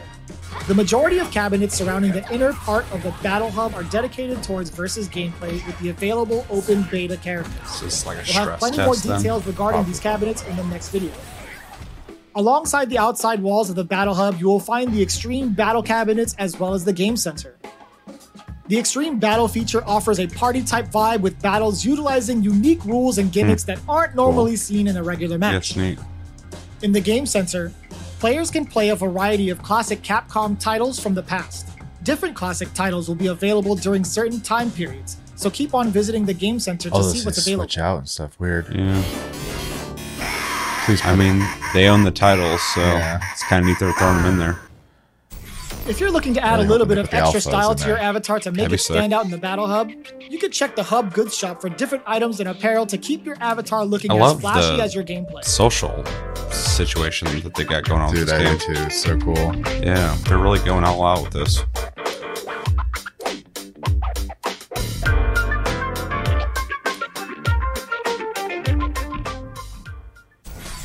As you can see, there is so much to do in the Battle Hub. In between your gaming sessions, why don't you take a break? Feel free to interact within the environment in a variety of ways, such as showing off your favorite emotes, spinning bird kick, taking photos around the Battle Hub, or even hanging out at the DJ booth. In the meantime, fighters, that's all for now in regards to the Battle Hub. Don't forget the Street Fighter 6 open beta begins from May 19th through May 21st. Street Fighter 6 is the official game of the Capcom Pro Tour, and it's starting summer 2023. Winning any CPT online event means you qualified for Capcom Cup and have an opportunity to win the $1 million grand prize. So, visit CapcomProTour.com for more details and tournament rules. We'll see you all at the Pro Tour. I don't know what the fuck that is, dude. What's he got going on here? The Street Fighter 6 demo is also now available for download. Check it out now for a sneak peek into the game. Yeah, I already tried Thanks again for watching. Stay PC. tuned for part 3 of the series as we go over the competitive aspect of Street Fighter 6, such as online matches, in-game tournaments, and of course, the Capcom Pro Tour. We'll see you all for the next one. All right, what do we think? It was nice to see all that stuff. I like we kind of said, going through it or whatever, they really are just kind of going all out with this one, which I really like. It's basically gonna be tricky for me because it definitely looks like they're trying to just do online matchmaking for it, which is good. They need to do that. Obviously, I play fighting games more like personally with people, not with random people. Usually I'm not like super competitive. I play them for fun. So, but I know a couple of people who like fighting games, so I'll have people to play with on it. I wonder if you'll be able to do like private servers. Well, I assume you just make sure you sit at the same cabinet. Because it's going to be like Guilty Gears Online where there's like podiums and you just both make sure to stand at the same one. Mm-hmm. So, yeah, I mean, the style for this game has just been cool anyways. And they're just really bringing that also to the online hub part of it. Because like that's been kind of a tricky thing for a lot of fighting games is to make a hub that makes sense. I feel like they've made one that makes sense, but also lets you just have social stuff as well, which is really cool. As much as I love Guilty Gear Strive, the online hub sucks. Like, it's pretty bad. They tried something. I'm glad they did, but yeah, I don't want to see it again going forward. So yeah, I know some people have tried doing those kind of like hub-based things in fighting games, and the idea has always sounded cool to me, but I feel like this is going to be the best implementation of it. Seems like they've really thought it out and thought about not only is it just a place where you can show off your character and fight each other, but also there's like social features, emotes, a shop, and then like other things to do. I also thought it was really neat that they have like bonus, more party mode style games to play, which will make it feel like I was saying before, like a more like a social area where like, you know, you have decisions and choices of things you want to do here. And for people who are like super into fighting games, but also just like Street Fighter, I think it's going to be super welcoming for them to have an online community hub to hang out in, because that's something that you don't really get as much with games like this, as opposed to even like racing games. You know, Forza is pretty good about connectivity, but like the hang there is just like driving next to each other and then doing the races, which is great, but like, you know, it doesn't have that social element that, you know, this is trying to go for. That, you know, if you play an MMO, you get typically, you expect it, but in games like this, you don't really expect it. So it seems like they're doing a good job with that. Yeah, no, it's cool. You know, the test is coming out here pretty soon. I'm looking forward to trying it, especially because I get to actually try it on my computer this time. I played on, you know, PlayStation last time, and as much as I don't mind playing on PlayStation, I don't like the PS5 controller for fighting games. So I don't think the D-pad is my preference. I like the PS4 one a little better when it comes to fighting games. So I'm looking forward to be able to like play in a more comfortable situation there. I can't do the joystick thing. I think it's cool, but I can't really do it. I have not tried. There's another type of like joystick where it's like joystick-less and it's just 4 buttons that you rest your hand on the side, and they're the same as the attack buttons, but it's supposed to be better for your wrists. So it's just up, down, left, right. You know, essentially. Yeah, I don't know if I've seen that or not. Oh, they're pretty cool looking for sure, because it's still like a cabinet style, but just no joystick. So yeah, I've always appreciated that people make those, and some people want to buy those, but it's never been my thing. No, yeah, well, like we're going to a little bit of story time here. We went to that barcade and played some Street Fighter Alpha 2.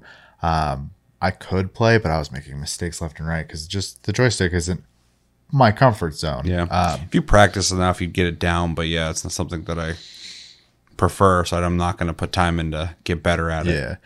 Well, and fighting games are all about your controller preference anyway. So you should play where you're comfortable. That's where you're going to be the best. So. Plus, it's scary because I was playing Soul Calibur at that arcade, and how much aggression I was trying to put into doing the moves. I felt like I was really yanking the joystick to the right to run at people, and I was like, "Damn, dude! Like, I don't get that reaction when I'm just pressing, you know, D-pad or whatever." So, yeah, it's definitely not my preference, but it's still kind of fun in a novelty way. Yeah, I also like. They showed there a person just like in a costume. I think that's great that they're not. It's not just serious outfits only. It's like there's plenty of like fun to be had, and they own a ton of IPs. You're gonna see Devil May Cry stuff. You're gonna see Mega Man stuff. You're gonna see you know, hopefully stuff like Lost Planet and Capcom's always been really good about cross-promoting their games into other games. So. Yeah, so you're going to have lots of fun little outfits and accessories and stuff for your characters, too. Monster Hunter. Yep. Very cool. Also, the character creator I got to use in the last beta, it's pretty good. So I didn't use it. I never even checked it out. I made like 4 characters. So yeah, apparently I skipped that. Yeah, it's pretty cool. But yeah, looking forward to it. Yeah, I am too. I was already curious about it, but I didn't really look into what it was going to be offering. And watching this video definitely has me more interested. That I'm, we'll put time aside to try this because a lot of stuff they're doing here seems really cool. The fighting obviously is what you're playing it for, but the old school games, I think, is a really cool touch. I think the party games is something unexpected that definitely feels welcome. I'll be really curious to see how the fighting online against other people feels. I've had bad experiences in the past. There's been huge jumps in technology, I guess, since then when it comes to online fighting games. But my opinion on that is still kind of tainted from the old days of latency, which I'm a pretty competitive guy, so I feel typically if I get cheated out of a match because of technical issues, I get annoyed.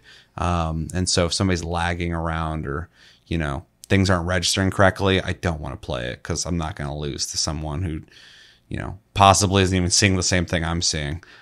So it's just stupid feeling. So hopefully this plays really well. I don't expect it to not because it's Capcom and they have a long history of making fighting games. So hopefully the netcode is good. The customization looks good. I never fucked with that in the last thing, so I'll be interested in trying that out. Also, I love that there's stuff you're going to be able to buy. It gives you something to work towards when you're fighting people, accruing currency. Adds to the social element because your guy's going to look a certain way and people are going to be able to tell how long you've been playing or how much you've been playing through what you have on. I'm sure that certain things will be more expensive than other things. Hopefully they do like timed events as well through this community. So, you can kind of see somebody made it to this event or whatever because they're wearing, this or that. There's a lot of potential with what they could do with this. And yeah, overall, it just looks really cool. I really like everything that they're doing with this Street Fighter. I haven't felt this interested in a Street Fighter in many generations of Street Fighter. So it seems like this is going to be the one for me to get back into because it's been a while. So I've dabbled with like the last couple Street Fighters, but they never hooked me. So this one definitely seems a lot more robust and up my alley. So yeah, I haven't been super into a Street Fighter game since the PlayStation 1 era. So it's been a while. Yeah, same. It's been a long time. So anything else? Nope. All right, let us know in the comments what do you guys think about Street Fighter 6 official open beta Battle Hub overview. Are you excited to try this out? Are you not excited for some reason? And what are you most excited to get your hands on? Whether it's playing against other people online, you want to play the old games, do you want to check out the party games? What do you think about the customization? And yeah, let us know what you're thinking about in the comments below when it comes to Street Fighter 6. Last video we're watching out of the many videos we are watching this episode is Diablo 4 behind the scenes story. This is going to give us a peek behind the scenes of the development of Diablo 4 that I believe had a beta recently. You don't know? Yeah, I saw a video where a guy said that there wasn't as many people in this beta as the last one, so I don't know if a whole lot of people knew it even happened.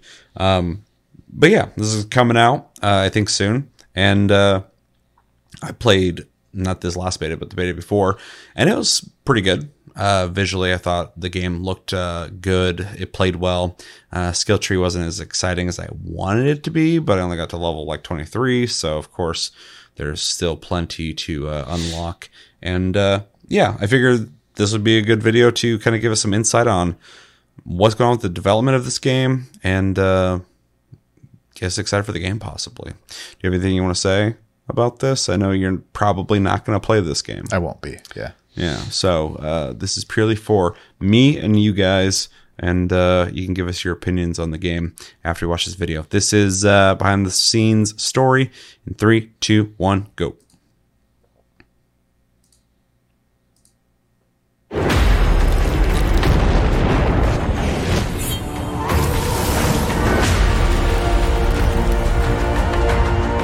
story in Diablo 4 will appeal to both new players and hardcore Diablo fans. And when writing this next chapter, we really wanted to return to our darker roots.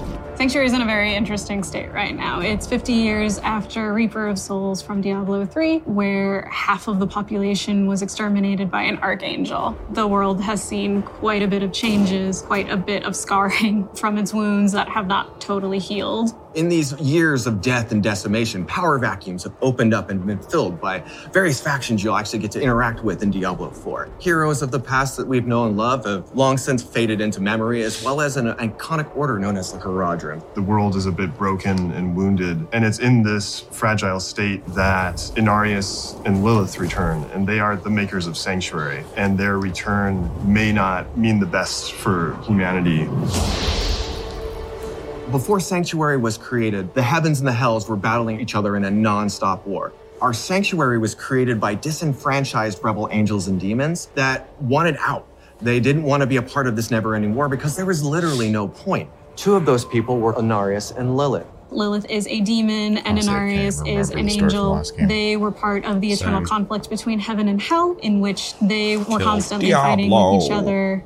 When Lilith captured Inarius, she was ready to torture him, but when she learned that they're of like mind, she became his partner in crime. They stole a singular, most important object known as the World Stone, a massive, iconic, mountain-sized gem that has the ability of creation. Inarius and Lilith helped to create the world of Sanctuary. And that's where the name of the world comes from. It was their sanctuary to hide away from the eternal conflict. They both have similar goals, but as an angel and as a demon, have different ways of going about it. Inevitably, it wasn't going to last. They've clashed multiple times throughout the history of the Diablo universe. And the last time they met, Inarius banished Lilith from the world and locked her in this realm of darkness. We wouldn't see Lilith again until the cinematic By 3 They Come, when a mysterious figure pulled her back into Sanctuary and set her loose on the world she helped create. Inarius also suffered when the heavens found out where he was and what he had done, that he had created this world. He was punished and handed over to the burning hells as a peace offering. Because of these two experiences, both Lilith and Inarius do share that they were betrayed and they've been disillusioned. That does not mean that they get along. There's this rare moment in time where Inarius and Lilith are back on the world. It is them fighting each other with humanity as their battleground.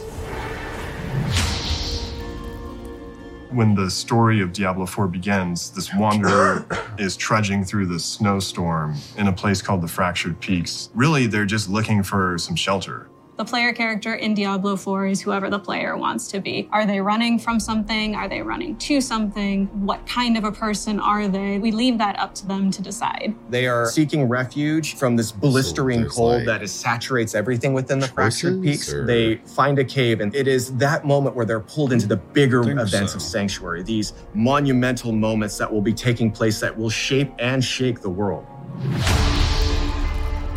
It has been 50 years since Malthael, the aspect of death, culled about 50% of humanity. Humans struggle to survive in that 50-year gap after that massive culling. The humanity itself is trapped between the high heavens and the burning hells, and each are trying to influence humanity in their own way.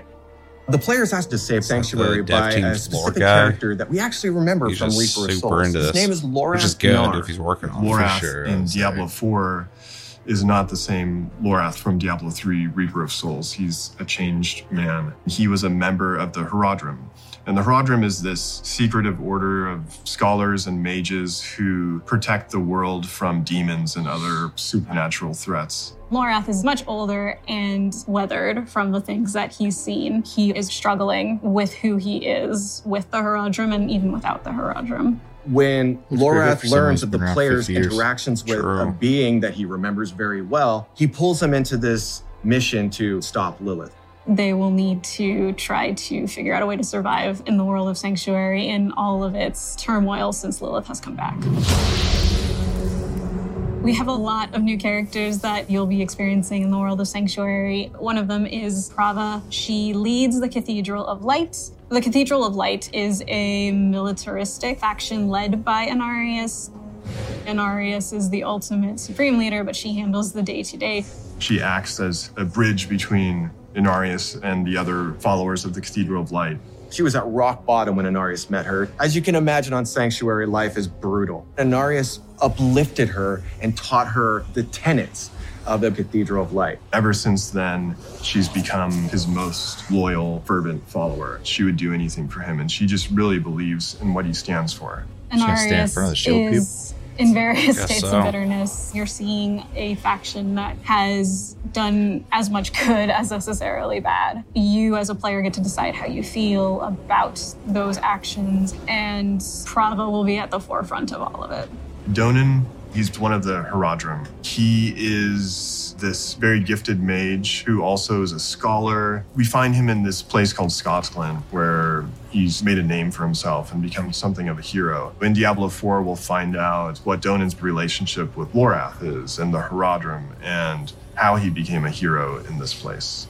Neyrelle is this young adventurer. She has traveled the world with her mother looking for lost artifacts. She's spent her life going through old ruins and reading old texts and learning these arcane things. Together, they're searching for the remnants of the Herodrim. They believe in finding that they'll find some purpose. She is someone who is very intent on stopping Lilith, so she becomes a very strong ally for you and for Lorath throughout the game. It's through her actions that Lorath and the group that you will follow will come to contend against Lilith.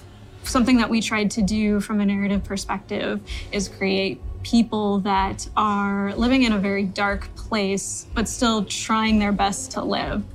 They'll have some scars, but they also have these pieces of beauty and humanity. We wanted to ground them in the circumstances of the world and make them feel real and relatable. With Diablo 4, you're very much watching a tragedy unfold. It's definitely a story that we wanted to create around people, not just the apocalyptic elements that surround the story. And that's something that we really sought to bring to you as a part of the Diablo narrative. Lilith is free, she has some followers, and she's back on her old business. She's gonna corrupt us or try to turn us to her side for her own ends. The story of Lilith and Inarius is the darkest story we've ever told, and it expands the mythos of Sanctuary and the lore of the series like never before.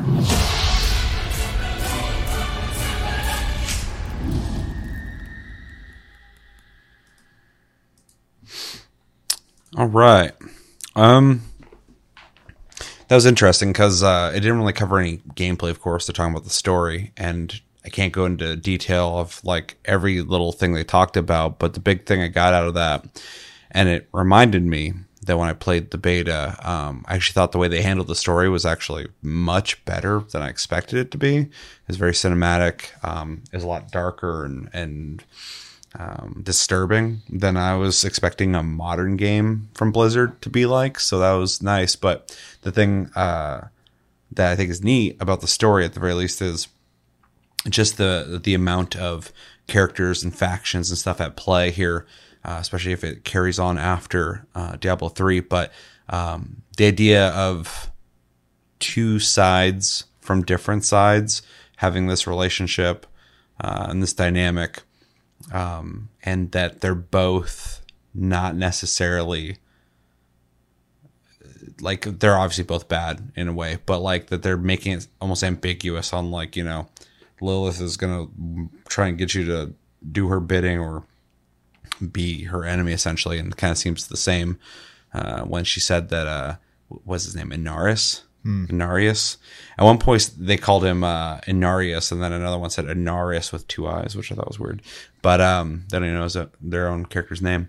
That he sounds like he's up to some bullshit, too, even though they're both from different sides. They're both kind of outliers of those sides. So at least they're getting creative with it, because the Diablo storyline is interesting enough, but me and you can't remember Diablo 3 storyline at this point. I mean, that game's been out for so long now, and I haven't played it in years.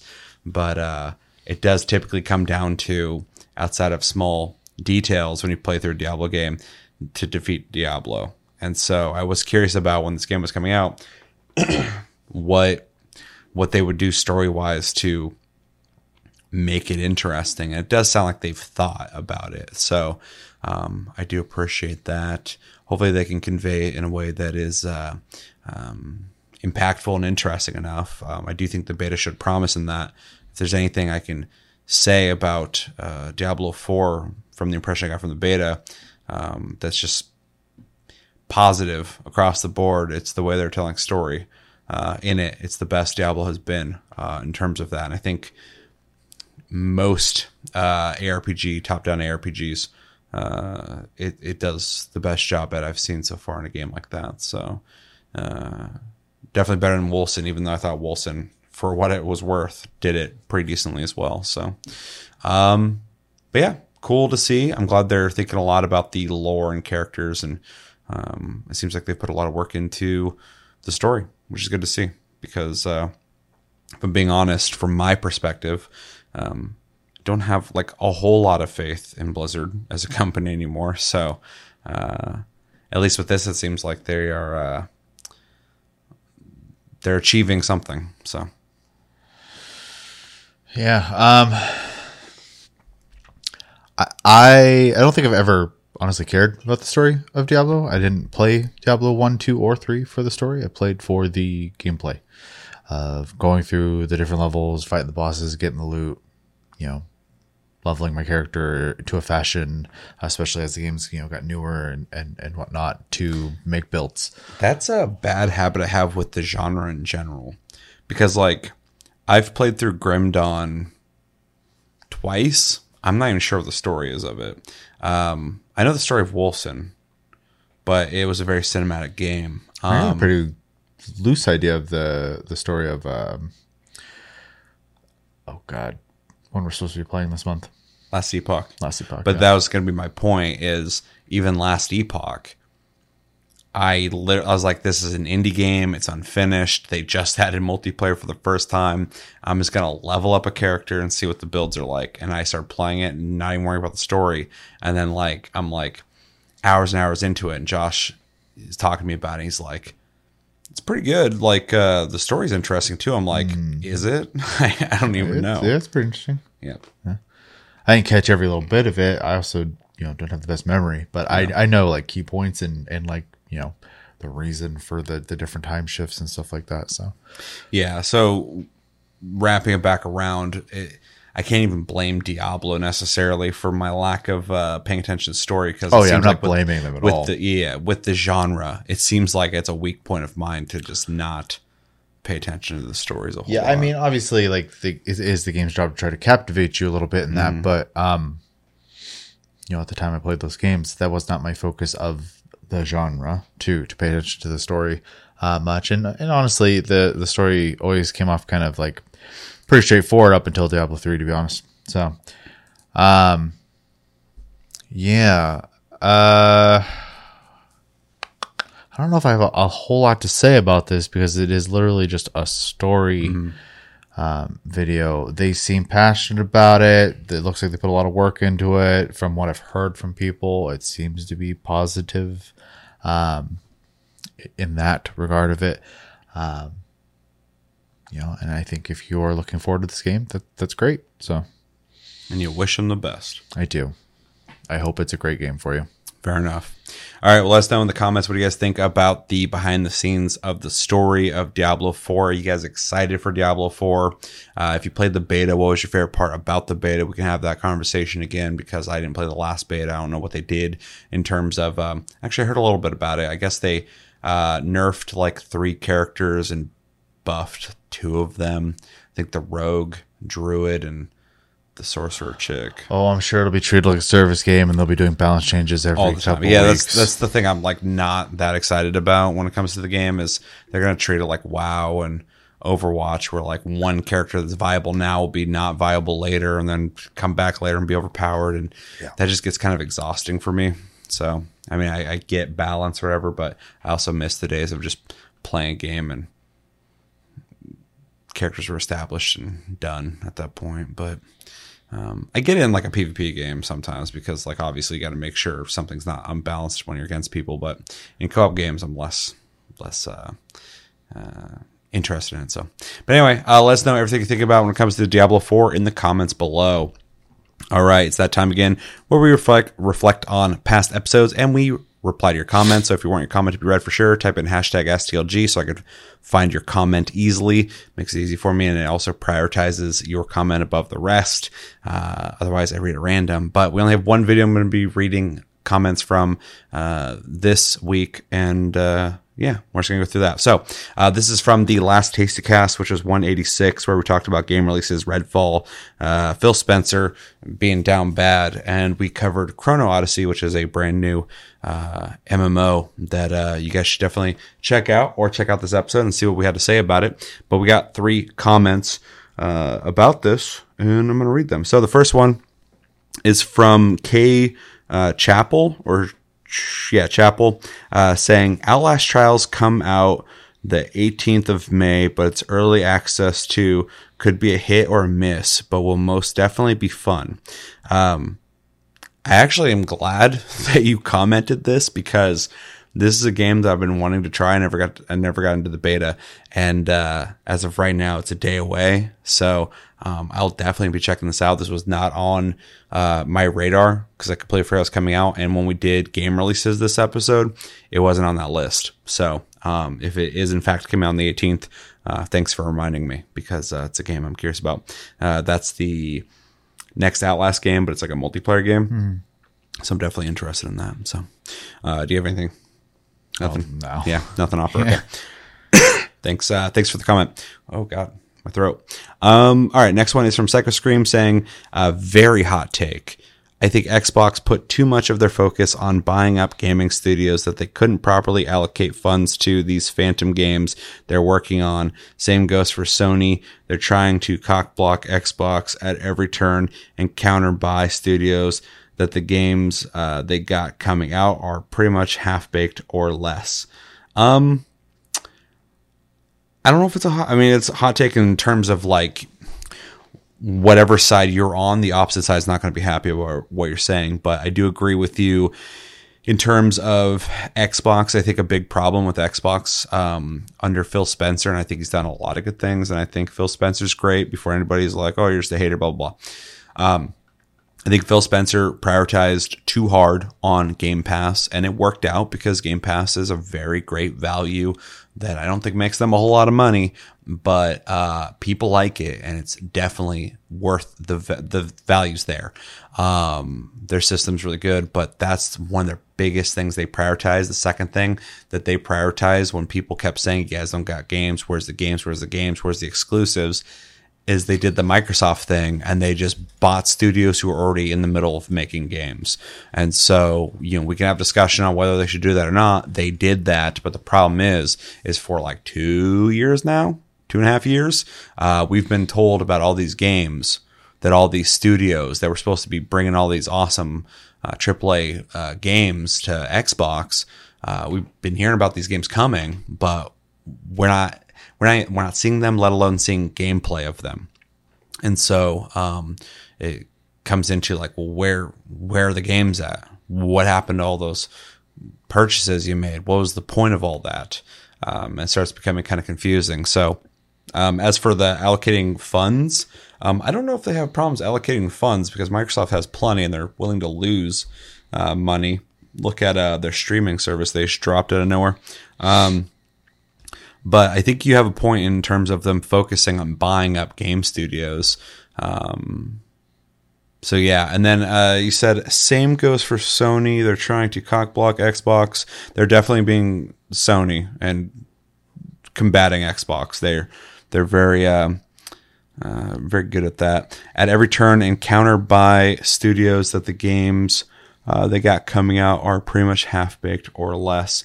They did buy a couple studios for sure. I think one of them that worked out for them pretty well is Insomniac. But they are buying a lot of little studios as well. But I do see them they have a strategy they're working towards. And I think it's too early to know if that's going to be beneficial for them or not. But it does seem like some of them might be half-baked for sure. But they're later in this strategy than Xbox. So it's easier to be a little more critical of where we're at with Xbox. But I have a feeling outside of Insomniac, like they bought, or they're at least working with that chick, Jade Raymond, who worked at Ubisoft. She's working on I think a first-person shooter for PlayStation. I forgot the name of the dev now, but that was like an acquisition thing, or at least a dev being built by PlayStation. I don't remember, but we haven't seen shit on that. So it's like, where's that at? So we're a couple years into this gen, and it seems like I think PlayStation's done a pretty good job at rolling out games, but like there's still a lot of like mystery on like so many games promised early on. That's kind of crazy. But yeah, I don't think it's too hot of a take, but it's definitely a bold take that could definitely upset people who don't agree with it. So, do you have anything you want to add to that? I guess I would just need examples of not on the Xbox side. You know, there's not really examples to give. They're not releasing anything, but with the Sony aspect of that, the half-baked or less, I'm drawing a blank on anything that I've played of that's theirs recently that I would consider to be half-baked. So I guess I would need examples on that one before having a solid opinion. But he might be talking about too, like they bought, they keep buying all these like little indie companies. Okay. I don't know what they're putting out, so maybe those were half-baked. Yeah, I'm ignorant on it. So yeah, I don't. I guess I just don't know at what aspect we're talking about there, because all I know of them so far is AAA games, and those have all been pretty good. So yeah, I think you'd have a hard time arguing against that. The PC ports are a different thing. Yeah. But so I guess more clarity on that. But he makes a decent point when he says, and it'd be hard to deny PlayStation cock blocking Xbox. Sony's always been aggressive. They've always been aggressive in every department. Yeah. You should see their.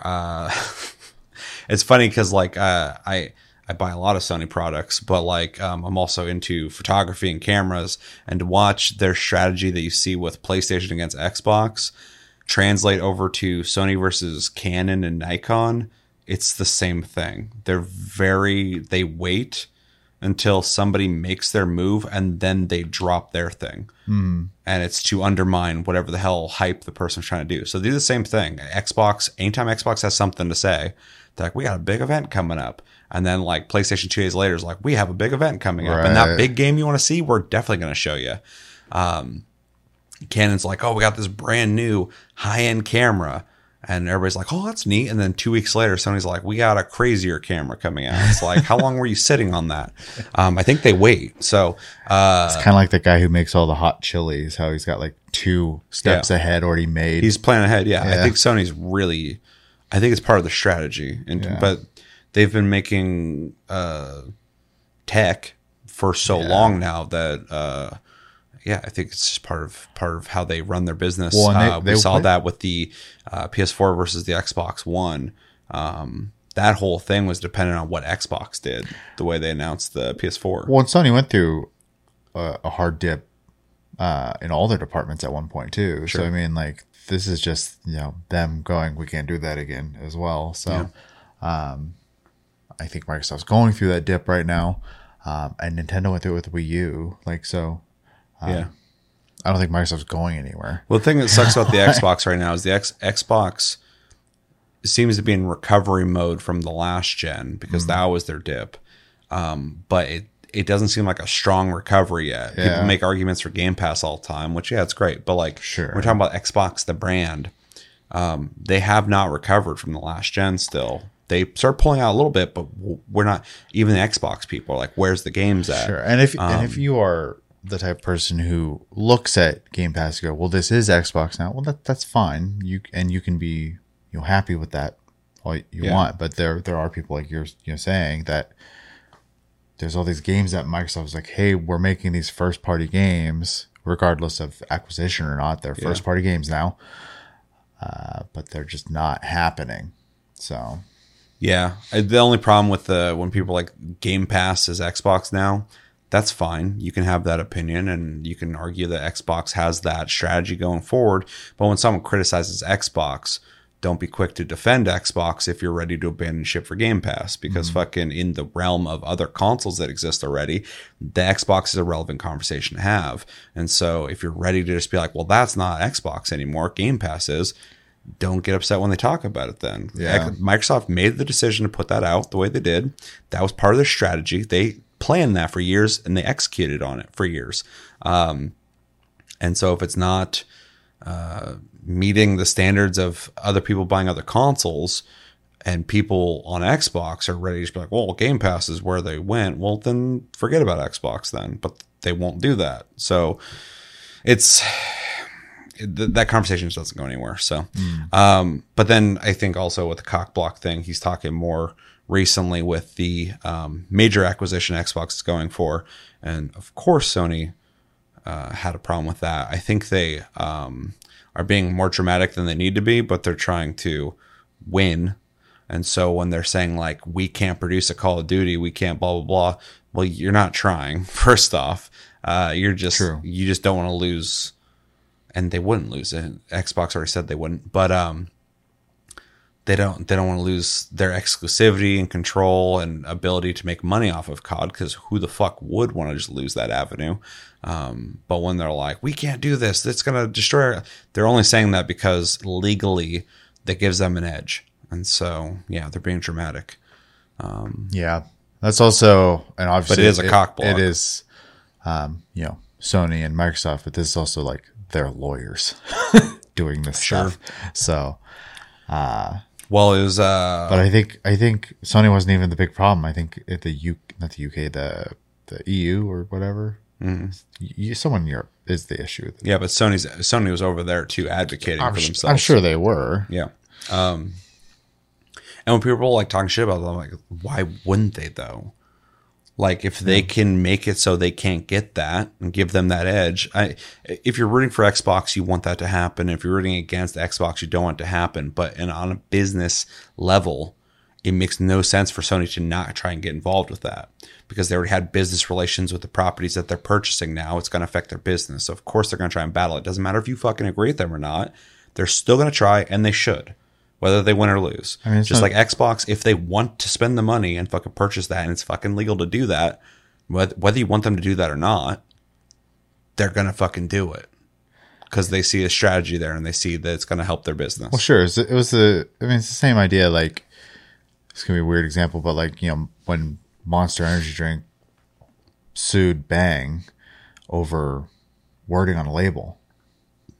They didn't do that. An opportunity. Yeah, they didn't do that because they were looking out for the consumers out there about the advertising on the label. Monster was like, hey, there's an opportunity to get rid of competition. That's literally all that is. Is it, like, regardless of how you feel about it, that's the reality of it. So yeah, it's just like talking about drinks and business. Pepsi is popular now, but like Coke has the edge on Pepsi still, because back in the day when Pepsi showed up, Pepsi wanted access to the Coca that they used for flavoring in Coca-Cola, but Coca-Cola has like the rights to it. Like, nobody else can have it. And so Pepsi had to make their own. They couldn't make a drink similar to it. They had to make their own thing. That's why they taste so different. Is that fair? No, it's not. But Coca-Cola was able to do that. Yeah. So, businesses are going to do what they can do to get leverage and to benefit themselves. So it's messy, but a lot of people would argue too that buying Activision Blizzard's ridiculous. So, and then also PlayStation, whining a lot to try and get them to not be able to do it. A lot of people aren't happy with it. So it's all kind of messy, but overall, I pretty much agree with the gist of what you're saying in terms of like, Xbox's focus could have been better, but who am I don't run anything except for this channel. And Sony is definitely reacting to them for sure, and they're gonna, because like I said, all their departments are like this, so it's definitely a Sony strategy. So anything else you want to say? All right, thank you for the comment, Psycho Scream. And the last one we got is from Ego Border. It's a big one, so we're going to go piece by piece here. First part says, oh God, I just messed my contact up. It's no exaggeration or insult to call Redfall a Nintendo 64 game. I say this specifically because I remember Time Splitters, made by some of the GoldenEye 64 devs, releasing on the GameCube. And even though that game was clearly unfinished, it nailed the feel of GE's weighty console shooting while evolving everything about weapons, animations, and general presentation.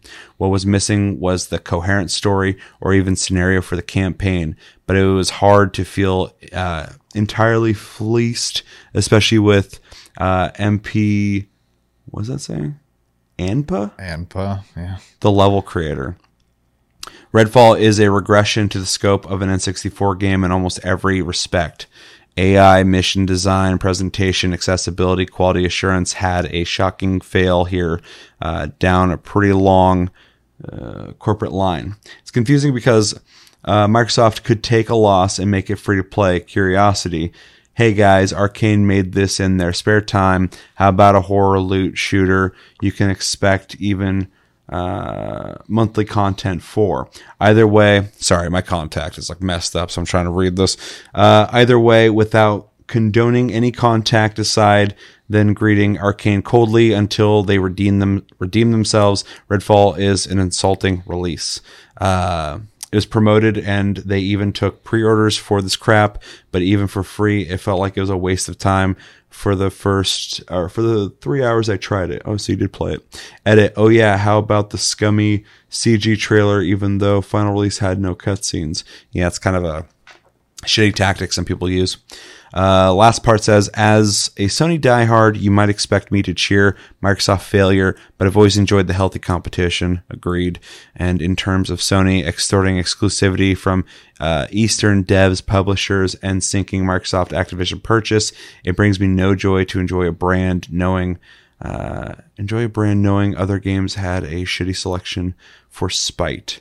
I mean, that last part I agree with you 100%. We talk about it all the time, and I'm sure you know at this point. We also think competition is important. Healthy competition, it's a good way to put it. You don't want just one person doing everything.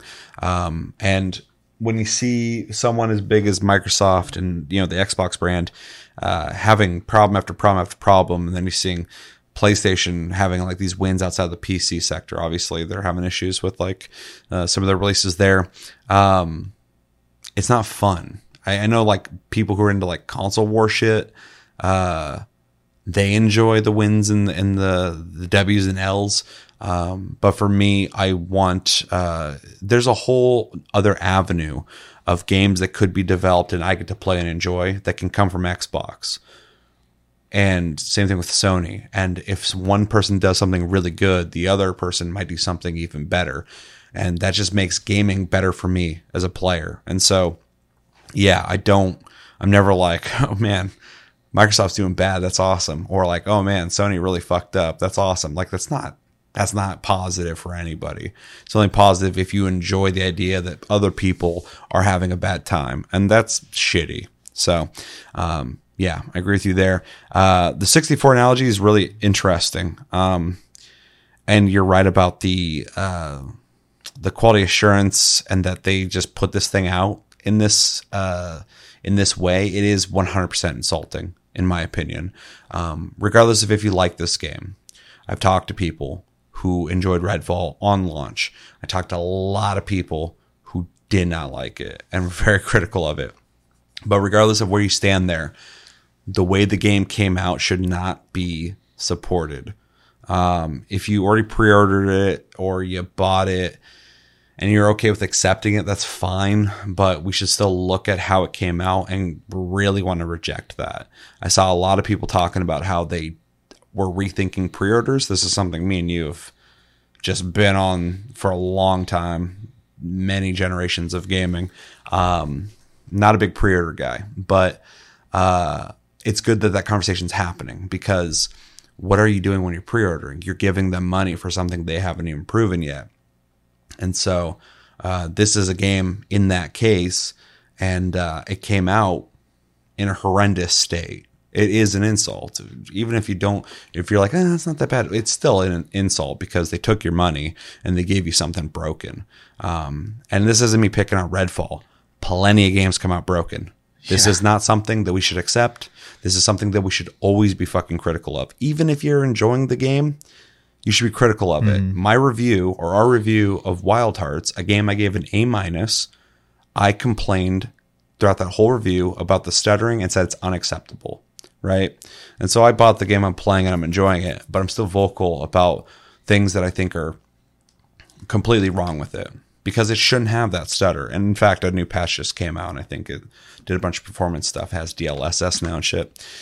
So let's hope, fingers crossed, they fix it. But yeah, I'm somebody who's able to look at something and go, I like it, but it's got some problems. Like Cyberpunk, I think Cyberpunk's fantastic. It was broken for a lot of people when it came out. It's unacceptable. Same thing with Redfall. Redfall, we all watched the video. There's a lot of problems with that game, and hopefully they fix some of it. But regardless of if you're liking it or not, everybody should understand that the game should have not launched like that. It should have been delayed because they released a broken product to people and took their money. And even Phil Spencer said that.